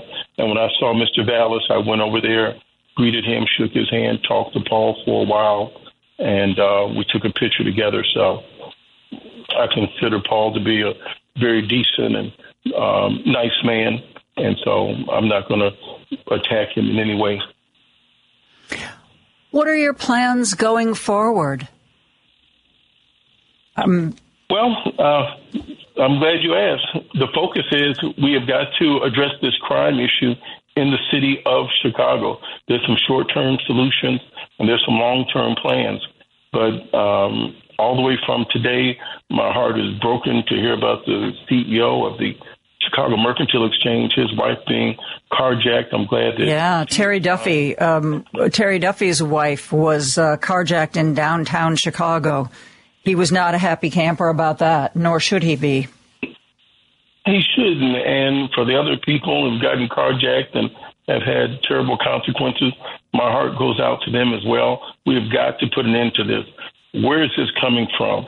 And one of the parts that's personal for me is when we closed these 50 elementary schools, the largest elementary school closing in American history, and started privatizing, chartering, and trying to voucher these elementary schools. We've seen these students had a lack of investment. So when you look at the amount of buildings that are now beautiful campuses from the past, now they've become fossilized, and the young children aren't on a track to play tennis this summer, play basketball, have track. I'd like to see some funds, more funds go to coaches. We've got the potential to get tennis players and golf players and other sports out of this city. Look at the amount of schools that have lost their football programs. So, yes, we need to immediately address crime. We have to have more police on the streets. We've got to have more detectives to solve this crime, and we've got to put more money into these young people that are going around creating these, committing these heinous crimes. And I don't want to make this a war on children. We've been there before. Children are the same. But what has happened, the circumstances in which they live have changed. These schools are under-resourced. So I want to see these schools opened up later in the day so we can put more services back in there and address their needs and their behavioral change. I've traveled the world, and people are the same all over the world. They need the same level of opportunity and safety and security. Something has happened here where these children feel very unsafe and they're very insecure, and this is a consequence of that lack of investment. Yeah. My daughter-in-law is student teaching at a high school in Bronzeville. And, you know, I was talking to her about the students and what she can do to, like, help ensure them to be successful. And she said one of the problems is the students who come into the high school, she thinks more resources need to be applied, what you just said, at the elementary school level. Because she said we have so many students who come into high school and they're barely reading at a fourth grade level. And here they're supposed to be handling, high school topics and high school reading. And she said, before you can help them succeed, it's like you have to make up for the fact that they are so far behind. It really is a situation that needs time, attention. I don't know if money is the solution, or we have a tendency whenever we have a problem in society, we'll allocate more funds. But it seems to me, and I think both of our candidates for mayor realize this, there has to be more than just money. There has to be a real commitment to helping these kids. And if they can feel successful at school, they'll be more likely to stay in school if it becomes a positive place for them. Exactly. And, Joan, between the school teacher and the police, it's the same coin, different sides. We have to make sure that the children see a pathway to become officers so that they want to be involved in law enforcement. They can protect their own community. Community policing works. You protect your own neighborhoods. Everybody understands that. The teachers, they've come to teach, not to police inside the school building. The policemen cannot be psychologists, psychiatrists, marriage counselors, and all these other things. There's too much put on the police. You can call them for everything. That's an emergency. And they have a right to feel safe and want to get home to their family and children. Absolutely, 1,000%. And for that bad 0.5% that's in there, even as we see today, more people are coming out of jail from the legacy of Commander John Byrd. There has to be leadership within the ranks to go after and kick out those bad officers. I mean, they pollute the entire workforce. I mean, we've had men still lingering in jail because of the legacy of Commander John Burge, which destroyed so much of the fabric. That's why I was such an outspoken critic and asking for justice on behalf of those persons that are in jail. That started destroying the very fabric of the nation while other people got promoted, elected, and rose up on the backs of a man that was committing torture on a community. Now we have to repair it. We have to fix it. There's two thoughts in schools. One is we prepare our children for school. But when you see this level of poverty and the challenges that are going on now, we have to prepare our school for the children. These children are going to need more assistance in the building to deal with their behavior for food and insecurity and socialization after COVID. So I'm excited. Chicago is indeed at a crossroad, and I'm very optimistic. I have confidence. Actually, in Brandon, I can support Paul. I can work with either. So I'm not going to make this into a showdown and other people are thinking, oh, this is the end of the world. No, it's not the end of the world. I don't buy into that. So I'm not going down that path, but I do have a preference. I'm going to stand by that. And to the victor, I will support wholeheartedly. Well, thank you for being with us. And if there's anything that's going on in Congress that you would like our listeners to know about, please, please, please just give us a shout, because I will share my microphone with you anytime.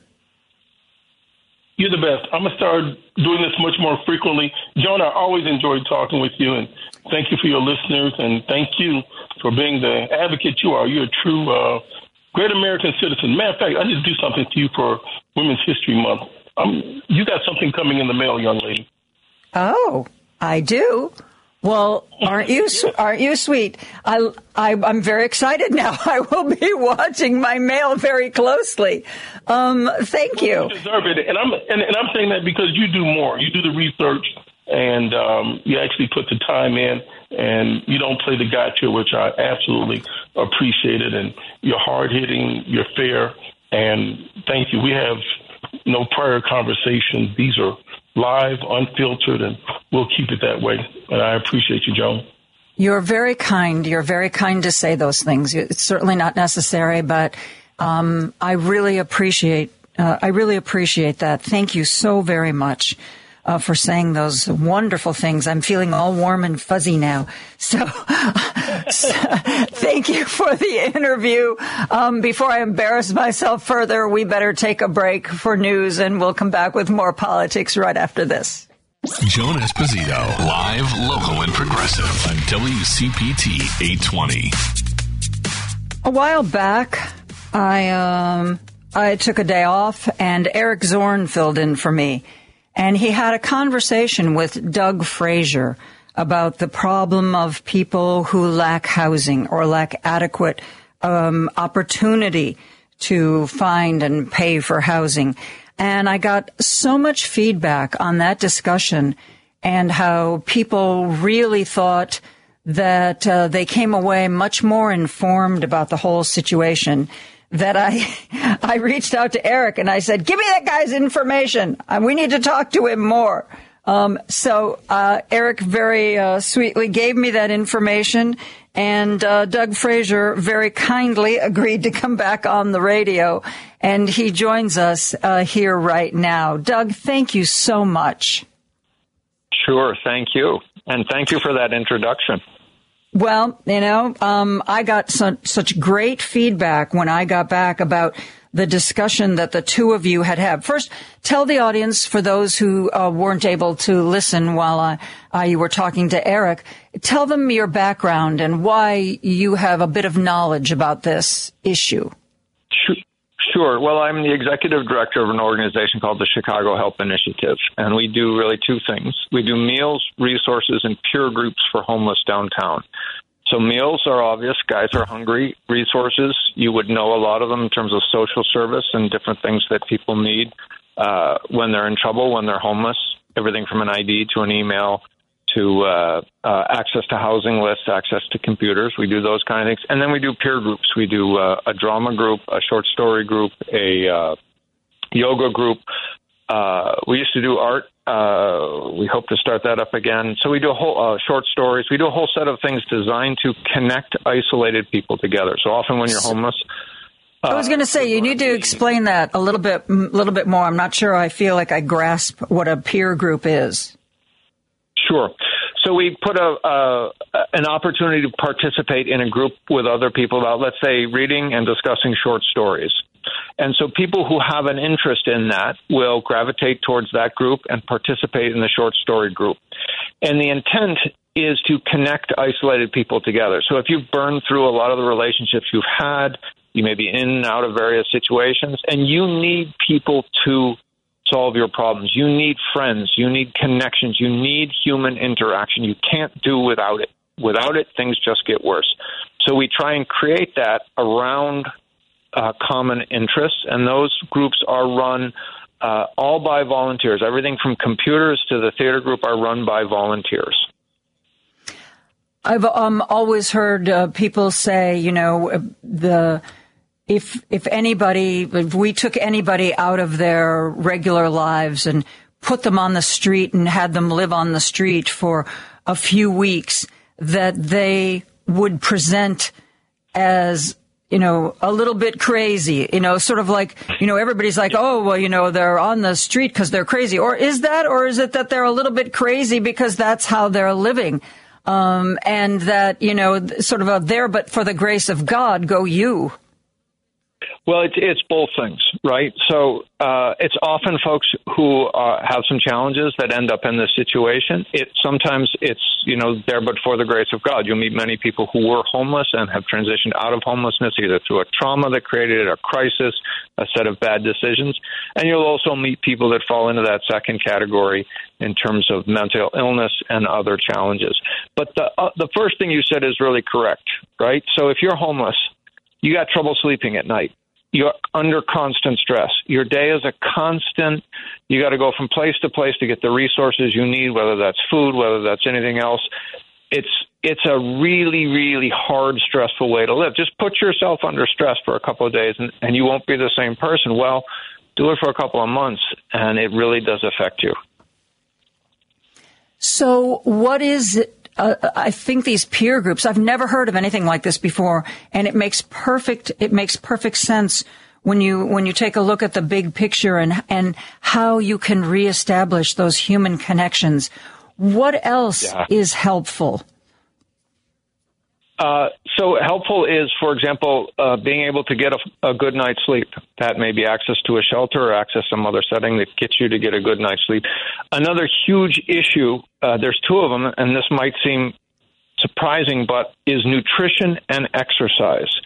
The population we serve is disproportionately affected by diseases and issues related to nutrition, such as high blood pressure, obesity, diabetes, and the guys know it, they feel it, and so when I've done surveys and say, what do you need? And the answer, of course, the first answer is housing, obviously, but the second answer is obviously things like vegetables, is a healthier diet, and exercise. It turns out that it's easier to get access to different types of food than it is to get access to places where they can exercise in the way that you and I would in a gym or something like that. But the first time I did that survey, it really stood out to me. I was like, I didn't even see that coming. Well, I just read something recently where they were talking about the problem of the unhoused, and the person said, you know how you really address this problem? You create housing, you build housing, you provide housing.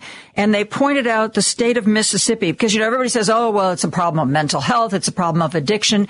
And they gave the example of Mississippi has some of the worst health care of all 50 states. They are ranked at the bottom of addiction treatment. They're ranked at the bottom for mental health treatment. But they're also 50th out of 50 states in a problem with having unhoused people, because there is so much cheap housing in Mississippi. And it's like, duh. So you can say mental health, yes, we need those services, we need medical services, but how about we provide more SRO rooms or more shelter beds, not even really shelter beds, but little houses. I don't care if they're little houses. I don't care if we buy a motel that's gone out of business and turn those into apartments. If you want there to be fewer people who are unhoused, you need to have more housing. It's kind of obvious. Yes, so you're dead on in this, and if we look at Chicago today, right, we've seen a 14%, and you look around, you see so many more people out on the street. There are two reasons for that. One is there are more homeless, and there are fewer shelter beds, which is another conversation, but there are more homeless. Why? Because you've seen on average a 14% rent increase in the city of Chicago, and the highest rent increases. This is from Urban Labs at University of Chicago. If you want to check out the dashboard they did, is on the south side, on the west side. So that means the people less able to adapt are the people getting hit proportionately the hardest. And of course, if you're on the bottom rung of the housing ladder, you're going to get pushed off there. Without a house, you can't get a job. Without a house, you can't stay clean. Without a house, you can't organize your clothes. Without a house, you can't keep your possessions. Without a house, you can't get a good night's sleep over and over and over again. And so, of course, that exacerbates problem. And the key, the long-term key, is housing and the cost of housing. And I want to add two other things while I'm on a roll. The second is that there are some people that will never adapt to moving back into housing, and that's true. But that nut really isn't that big. Those are the people you think about that have long-term standing mental health issues or other sets of issues that make it very hard for them to live alone. But even today, the city of Chicago's projected rate of what they call permanent supportive housing is only about 9,000 units. We have 1 million housing units in theory in this city. That's a really small proportion of what... Incidentally, Joan, this study is from 2012, so it might need amending. But what the city says is the nut that it's got to accomplish to serve that population. So it's not that big. It makes a disproportionate impact for sure when you see the settlements and you see people begging out in the street. But it's not that big, and it's doable. But finally, the other thing to think about is that 80% of people who appear on the HMIS, that's the Homeless Management Information System that we use to track this, never get help by the formal system, okay? So you call up 311, you say, I'm homeless, I need a place to sleep. They'll run you through the coordinated entry system, enter you in the HMIS, and 80% of the people who enter that system drop off. They just disappear. They don't die, they don't get institutionalized, they just disappear. What happens to them? Well, if you come to my meal and you ask my guys, they will tell you, my auntie happened. My grandma happened. My cousin happened. They reconnected with family or with friends and moved back into a housing situation. So that's a key thing. The final component of this, of preventing people from getting homeless, is helping those families at the bottom rung of the ladder keep their loved ones in the home with them. Help them out with the stress. Help them out with the issues they face. Because that's much more cost-effective and much more humane, dignified, and decent than it is getting them out on the street where whatever problems they might have are going to get exacerbated, and then try and fix it. Mm-hmm. I'm talking to Doug Frazier. He's the executive director with the Chicago Help Initiative. We're going to continue this discussion, and when we come back, I'm going to ask Doug if we give him the power to fix this problem, what does that going to look like? What's he going to do to make that happen? We'll be back with more right after this. Joan Esposito, live, local, and progressive on WCPT 820. And I'm joined by Doug Frazier. You first heard him, Eric Zorn interviewed him when he was sitting in for me, and the feedback was so incredible. I asked him to join us again. He works with the unhoused. And, Doug, we are going to give you the magic power. We're going to give you all the money and all the resources you need. How are you going to fix this problem? If you did that, first of all, I would just move to Bermuda. But, but also, assuming we put it in the right place. So the first thing you've got to do is create more settings for people to get inside. So we lose anywhere from 60 to 80 people that die of exposure every year in the city of Chicago. So you can't help them if you don't get them inside first. And here are the immediate things you've got to do. One is you've got to look at the COVID restrictions that were put in place, and I know this is not a popular thing to say, and say, what is the cost-benefit analysis to keeping them there? And this is a difficult issue to get at. I get that. But here's the thing. We have removed those restrictions in almost every other setting we see in this society. And if the guys aren't, so that they originally had, 1 to 2 feet between the beds, and now in some cases they have as much as 6 feet. And that alone cost us 400 or more beds within the shelter system, and is one of the reasons that people are outside. So you got to review that for a cost-benefit analysis and say, does it make sense to shorten those distances again? And also understanding that the guys who are not sleeping in the shelters may be sleeping on the CTA, they may be sleeping outside, or they may be sleeping in emergency rooms and other locations like that where there are no such restrictions. So we lost a bunch of beds. Immediately pre-COVID, we had 3,300 shelter beds. In the cities post-COVID, we have 2,900. So we could look at adding 400 beds if it makes sense back into the system. Second, there's something called permanent supportive housing in the city of Chicago. They have about 8,000 units overall at the moment.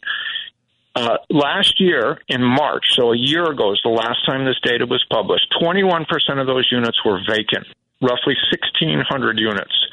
There's been no data published since then about what's up with those units. How can that even? I don't mean to interrupt you, but how can that be? Keep going. Exactly. Excellent question. So that needs to get posed to the continuum of care, all Chicago. In March 2022, HUD said this was unacceptable. You had 21% of your permanent supportive housing units were vacant, and it was roughly 90 days that it took us to put people into those units.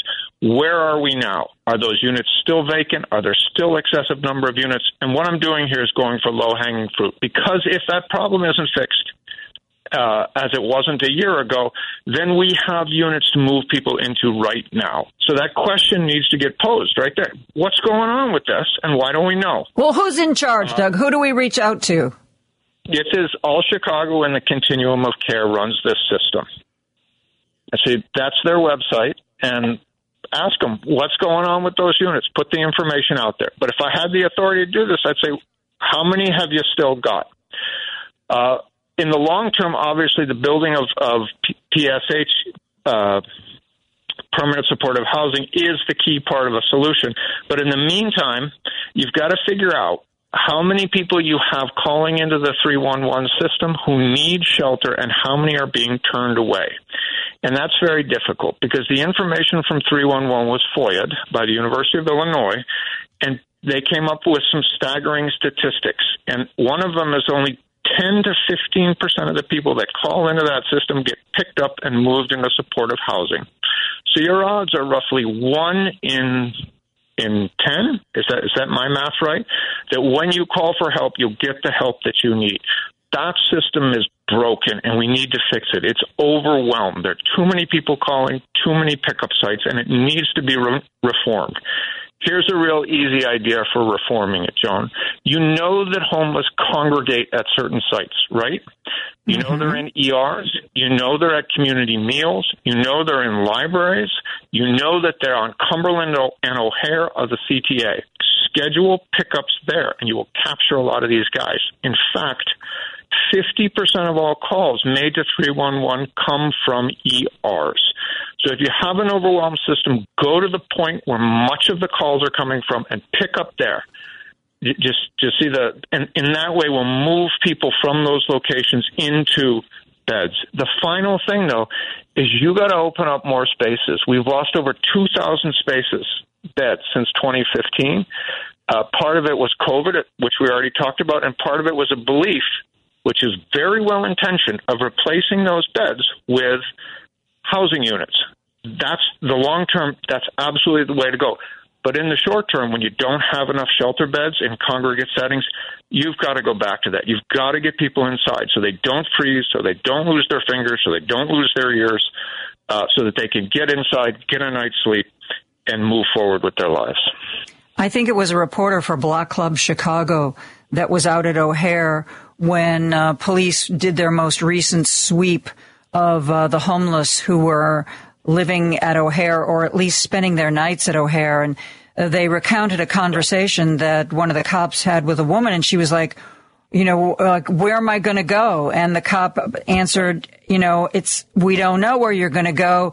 It's not our problem. You just can't be here. So we're taking you away from here. Yeah. Yeah, and that was sad because you have people who, so first off, people should not be sleeping at O'Hare, and we're a better city than that, and we ought to be able to address that. But when you get into a situation where the policies we've had as a city have created the situation where they have nowhere to go, that's the wrong way to approach it. You can't just put them out on the CTA because you just shifted the problem to other locations and you've made their lives that much harder. Yeah. One of my girlfriends recently, for some reason, had to take a really early CTA bus. And she said it was just, part of the bus was people sleeping, and the people who got on the bus to go somewhere left them alone. Nobody bothered them. And she said, not that it's ideal, but at least they were left alone. Yeah. So, and I think it's safer and it's warmer than some other locations. But sort of going back to your original question about what makes you crazy, and I'm sure you've got some CTA fanatics who can make sure I get these numbers right. But I think the longest ride you can take on the CTA is O'Hare is the red line back and forth, or the blue line back and forth, perhaps it is.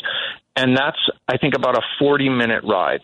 So you got to go from one end to the other. Then everybody's got to get up, get off the train, cross to the other train, and then ride back the other way. And that's no way to sleep. It's like having multiple babies in your house at the same time. You just keep getting woken up. So I want to go back to a point you made about how the shelter beds were moved apart when COVID restrictions were put in place, and that in a lot of places they haven't been moved back together. But I was under the impression, Doug, that the governor had lifted any COVID mandates, any COVID restrictions that were still in existence. So why are shelters still following those mandates if they don't have to? I think they do. And from what I have understood from the shelter providers is they are still following them and they're required to follow them. And that's what our conversations have been. And if I have a misconception there, then I would like to be corrected. But I have understood that to be the case. And it doesn't make sense. It makes sense to restore them to the way they were. There's another argument out there that more space is better for people. That is, non-congregate shelters, individual settings are better than congregate shelters, and that's flat out true. But the question isn't what you do on a regular basis. It really is what you do in weather emergencies, because when it gets too cold for people to get outside, you've got to make those compromises of getting people inside. So if you go back to 2015, when we had about 5,000 shelter beds, those beds were only full about 6 to 8 nights out of the year. So when you had extreme weather events, when the danger kicks in, people did get inside. And in fact, we had overflow even with those numbers. But that's not all the time. Now we have it all the time. So it's not a problem that's getting better. Is that pretty much the takeaway here, Doug?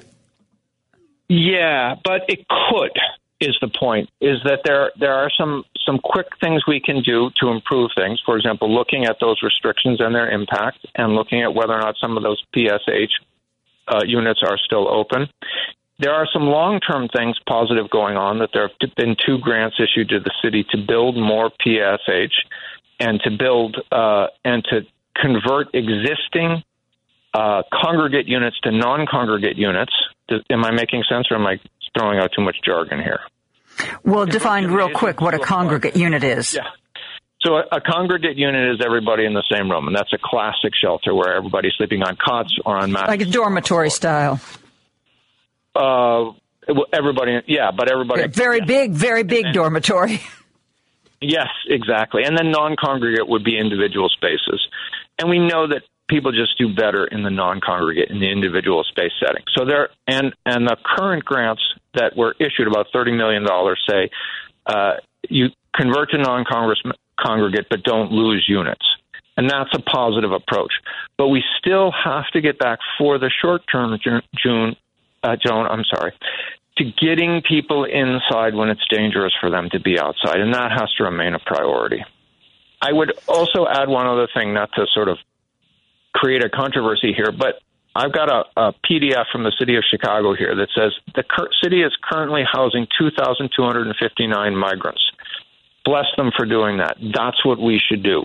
But if you can stand up 2,200 shelter beds for an emerging and arriving population, then we should be standing up beds for the people who already live here. We should be doing both. Yeah. It's not an either-or situation. Doug, I understand now why the audience went wild when you were on the radio before. You're a wonderfully well-informed and passionate speaker, and please join me again in the near future. Anytime. It was my pleasure. Thank you, Doug. We're going to take a break and be back with more politics right after this. Joan Esposito, live, local, and progressive on WCPT 820. As I mentioned earlier today, there are going to be a number of candidates on your ballot if you happen to live in a Chicago ward where there is a runoff. A number of the seats that were vacated either because of retirements or people moving to other elected office, or at least trying to move to other elected office. Those seats were vacated. In many races, there were anywhere from 5 to 10 different people competing for those seats. In a race where there's so many people, it is almost impossible for one candidate to get 50% plus one.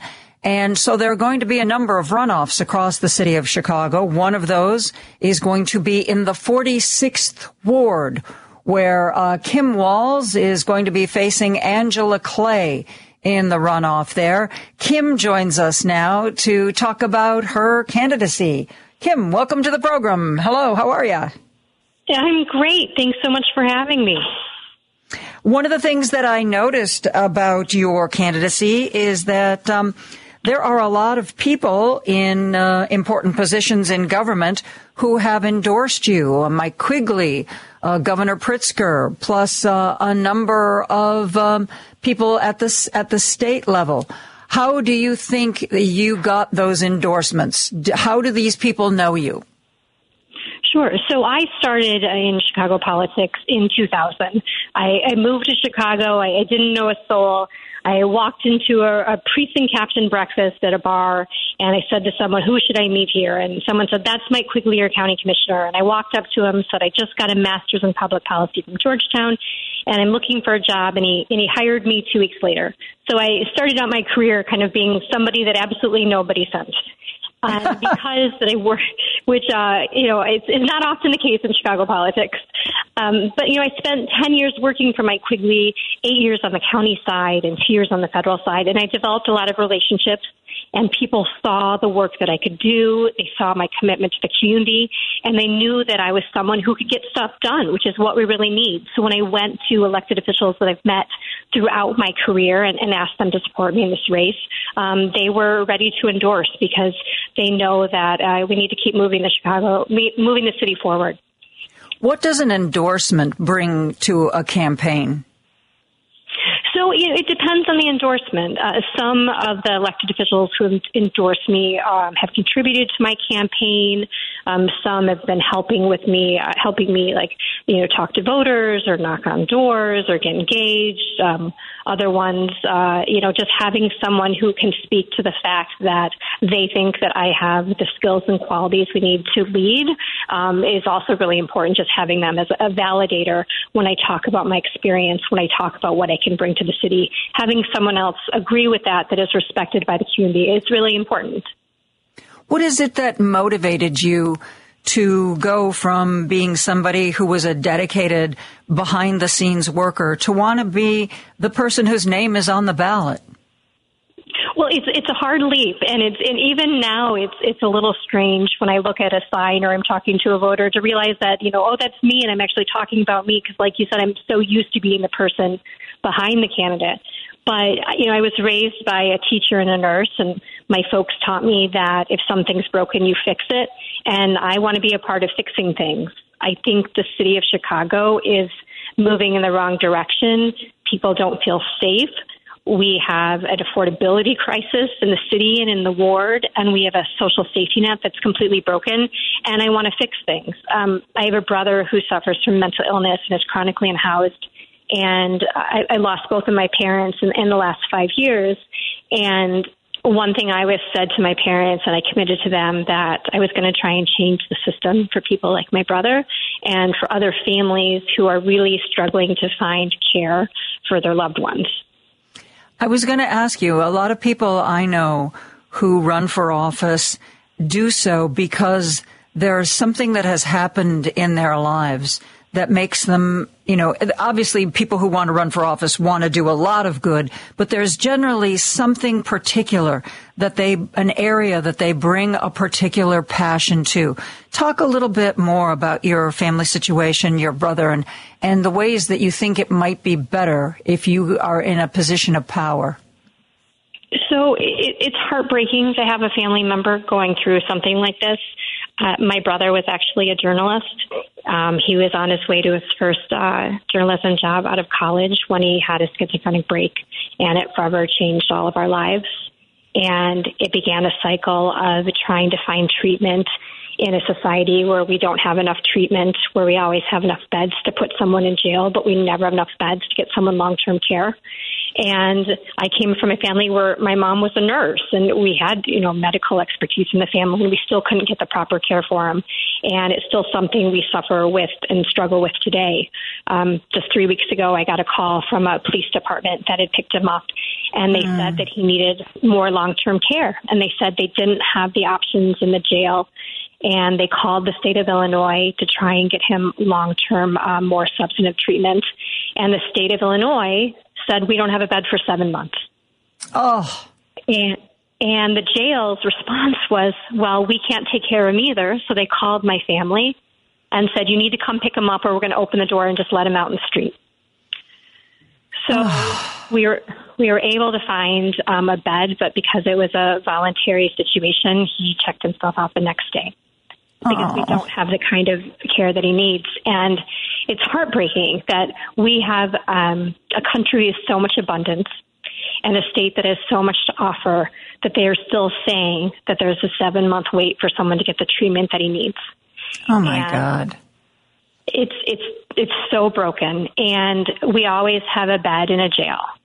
That's always available as an option, and we don't have enough resources to actually care and help people. And I hear from so many other families that talk about this. I'm very open talking about it, and I have friends call me and say, I have a cousin, I have a sibling, I have a friend, and they just don't know where to go. And we've completely failed families and individuals going through these types of crises. I'm speaking with Kim Walz. She is going to be on your ballot if you live in Chicago's 46th Ward. She's running against Angela Clay. You will be voting on April 4th. We are going to continue our discussion with her right after this. Joan Esposito, live, local, and progressive on WCPT 820. Alderman James Kappelman decided to leave the Chicago City Council. 6 people jumped into the race to replace him. The top 2 vote getters were Angela Clay, who on February 28th had roughly 34% of the vote, and Kim Walz, who came away that night with 25% of the vote. These 2 will be in a runoff. It is going to be the same ballot where you pick the next mayor of Chicago on April 4th. We are talking to Kim Walz right now. We just talked about part of why she wants to get out from behind the scenes and get into a position where she can get things done. In addition to mental health services and services for the unhoused, Kim, what are some of the other areas that you really want to tackle as a city council person? Well, public safety is a top priority, and this is something I hear over and over again when I'm talking to neighbors across the ward. And this is also something that I personally feel. We're at a point in Chicago where people are starting to have a conversation, with themselves or those around them. Should I carry my purse when I walk outside? Should I leave my cell phone at home? because people just don't feel as safe. And I am very focused to dealing with the public safety issue in Chicago. We need to fill vacant positions in the police department. We have over 1,500 vacant positions.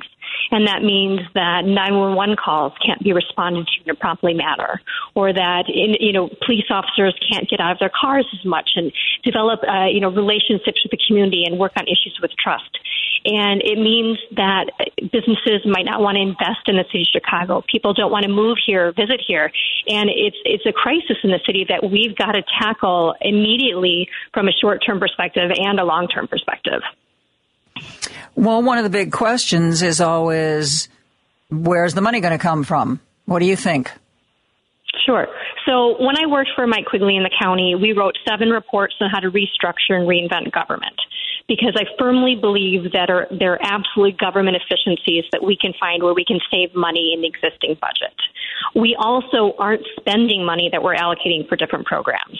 Last year, we allocated $85 million for violence prevention programs, but we only spent $5 million. We're just not even spending the money we're budgeting.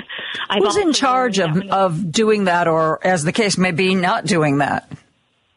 Well, that's what I want to find out, because there's a complete lack of accountability for our tax dollars being used in the city. I recently learned that when city council members vote on the city budget, they don't get the prior year's estimated expenditures. So they're asking the council to vote on a budget and not telling them how much they think they spent the year prior in estimated expenditures, which is unacceptable. So how can city council, or any elected official for that matter, keep going back to the taxpayers and saying, oh, we need more money for this, we need money for that, if they're not actually told how much is being spent? Mm-hmm.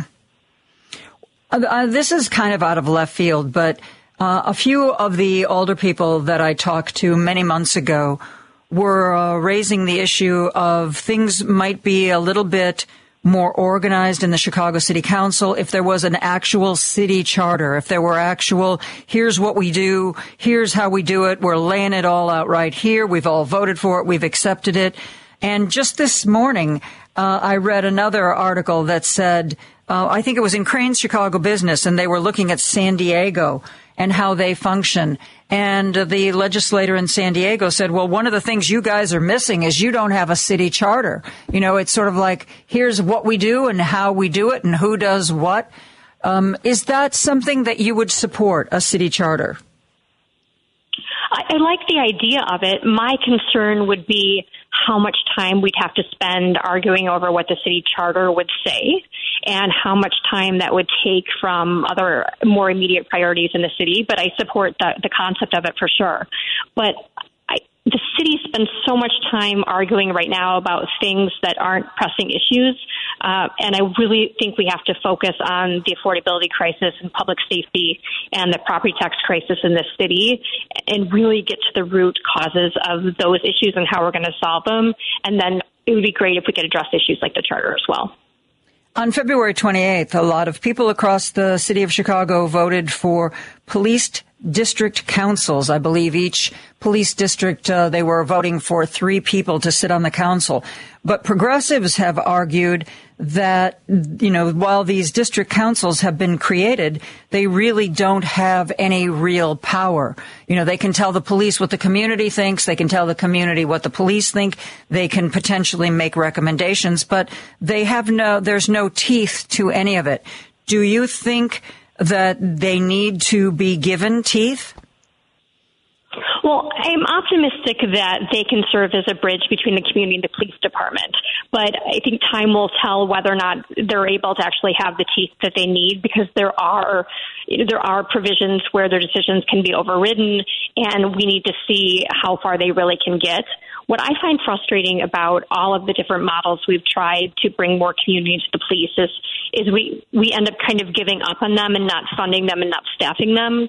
The city of Chicago used to have a model program through the CAPS program that was emulated in cities across the country, and then we just stopped properly funding it, properly staffing it, and then it's now just a portion of what it used to be. And I just want to make sure that the new councils have the chance to succeed, and any way that I can do that as an elected official to help them succeed, I will do. Neither you nor Angela, got enough votes to put you over the top. So there's a big bunch of votes out there that went to some of the other 4 candidates. And of course, there's always the voters who don't even bother to vote. What are you going to do to expand your base to include enough people in the 46th ward to get you elected? Well, I'm going to focus on the issues that really matter to the ward. And as I mentioned before, the issue I hear over and over again is public safety. And I'm the only one in the race really talking about the short-term solutions of filling all of the vacant positions in the police department. We cannot be having conversations at this point in Chicago about disinvesting the police. We have to be filling these vacant positions, getting officers back on the street, and also making sure we have enough detectives and making sure we have enough evidence technicians. I've learned that the Chicago Police Department shares 2 DNA evidence technicians with the Illinois State Police. And it's not that we share 2 of ours. There are 2 for the entire state of Illinois, which means, Joan, that if you have a DNA evidence at a crime scene from either a sex crime or another crime, that it could take up to 2 years to process that evidence, which means that individual is back on the street and committing more crimes. We've got to dedicate resources to the police department and making sure that not only do we have cops out in the street, so there can be building trust, be patrolling our neighborhoods, but also enough people to actually solve and investigate crimes as well. What is your game plan for the time left to get out and get your message out to your voters? I am talking to as many people as I can, knocking on doors, phone calls, having meet and greets in buildings, communicating in every way that I can. Some people like it if you knock on their door. Other people like it if you have a coffee meet and greet and they can meet you in person. Other people want to look at a piece of mail. So I'm just trying to reach every voter, where they're at. And I'm doing it all with a 6-month-old baby. So it's quite the experience to launch a campaign while pregnant and give birth 3 days before petitions start. But I'm doing it. Wow. Hey, hats off to you. Well, speaking of somebody who lives in the city of Chicago with a child, talk about education a bit again. There's been a big move by Governor Pritzker to start education in the earliest years, that people will not succeed if they don't get that early start. Would you, we have 2 education candidates running to be the next mayor of Chicago. So hopefully whoever wins will make education a huge priority. If you get a chance to sit down with the new mayor, as far as the education realm, what are you going to ask them to prioritize? So I'm excited that the governor is prioritizing early childhood education. 50% of the intellectual development of a child happens before the age of 3. So we have to make sure that every child in Chicago has access to quality childcare, quality pre-K, and those tools that they need to set them up to succeed in our schools. And that is a priority for me. And especially now being a new mom, we make it so difficult in the city of Chicago and this country to be parents with the cost of education and childcare and formula and diapers. And we need to do a lot better job at helping families succeed. And, I've been told that, from people who run food pantries, that there is more demand now than there has been in many, many years. And a lot of food pantries are starting to carry things like diapers and formula. How would you expand access to those very necessary things? We've got to look at where else can we find public dollars to help support those programs. It's incredibly important. And we also have to look at formula and the access to formula. As we saw during the shortage earlier this year, there's a lot of limited options when it comes to the Women, Infant, Children, the WIC program for access to formula. And usually it's just access to one brand. And if there's a formula shortage due to a factory shutdown, it creates a lot of disruption in the industry and really impedes access to a lot of individuals for formula. So I want to work to make sure that we have broader access to formula and that there's more funding to help sustain that as well. We know that a lot of money pours into congressional races and Senate races and even races for mayor of the city of Chicago. Is it difficult to fundraise for an aldermanic race? It is, because you have to spend so much time trying to raise money just to get your message out. I would much rather be spending that time calling voters, knocking on doors, and going to visit people. But in an area like the 46th Ward, a lot of it is not knockable because we have so many high-rises. And your means of communication in an accessible way are very limited to those buildings. Like, I stand outside buildings at bus stops and talk to voters on their way to and from work, try and have meet and greets in the buildings. But ultimately, you need to raise the money to have mail and advertising going into those buildings so you can introduce yourself to all of those voters. But I wish we had public financing of campaigns in the city, and I would be a supporter of it if we did. Yeah, I can see where that would be extremely useful. Well, give our listeners a site where they can go to learn more about you. Sure. KimWalz.com, WALZ. And the easy way to remember it is like the dance minus the T, Kim Walz. Okay, waltz minus the T. We'll remember that. Kim, I wish you the best of luck. I know that having a 6-month-old is draining, and I know that campaigning is draining. So God love you for even being awake enough to talk to us on the radio right now. I think it shows that you've got a lot of stamina. Yes, and a lot of caffeine. Yes. That's Kim Walz. She's going to be on your ballot. If you live in the 46th Ward, you will have a chance to vote for her on April 4th when you choose the new mayor for the city of Chicago. That's going to do it for me. Driving it home with Patty Vasquez is up next. Santita Jackson kicks our day off every morning at 6 a.m. I will join you tomorrow at 2 o'clock. Stay safe, my friends. Have a great evening. Good night.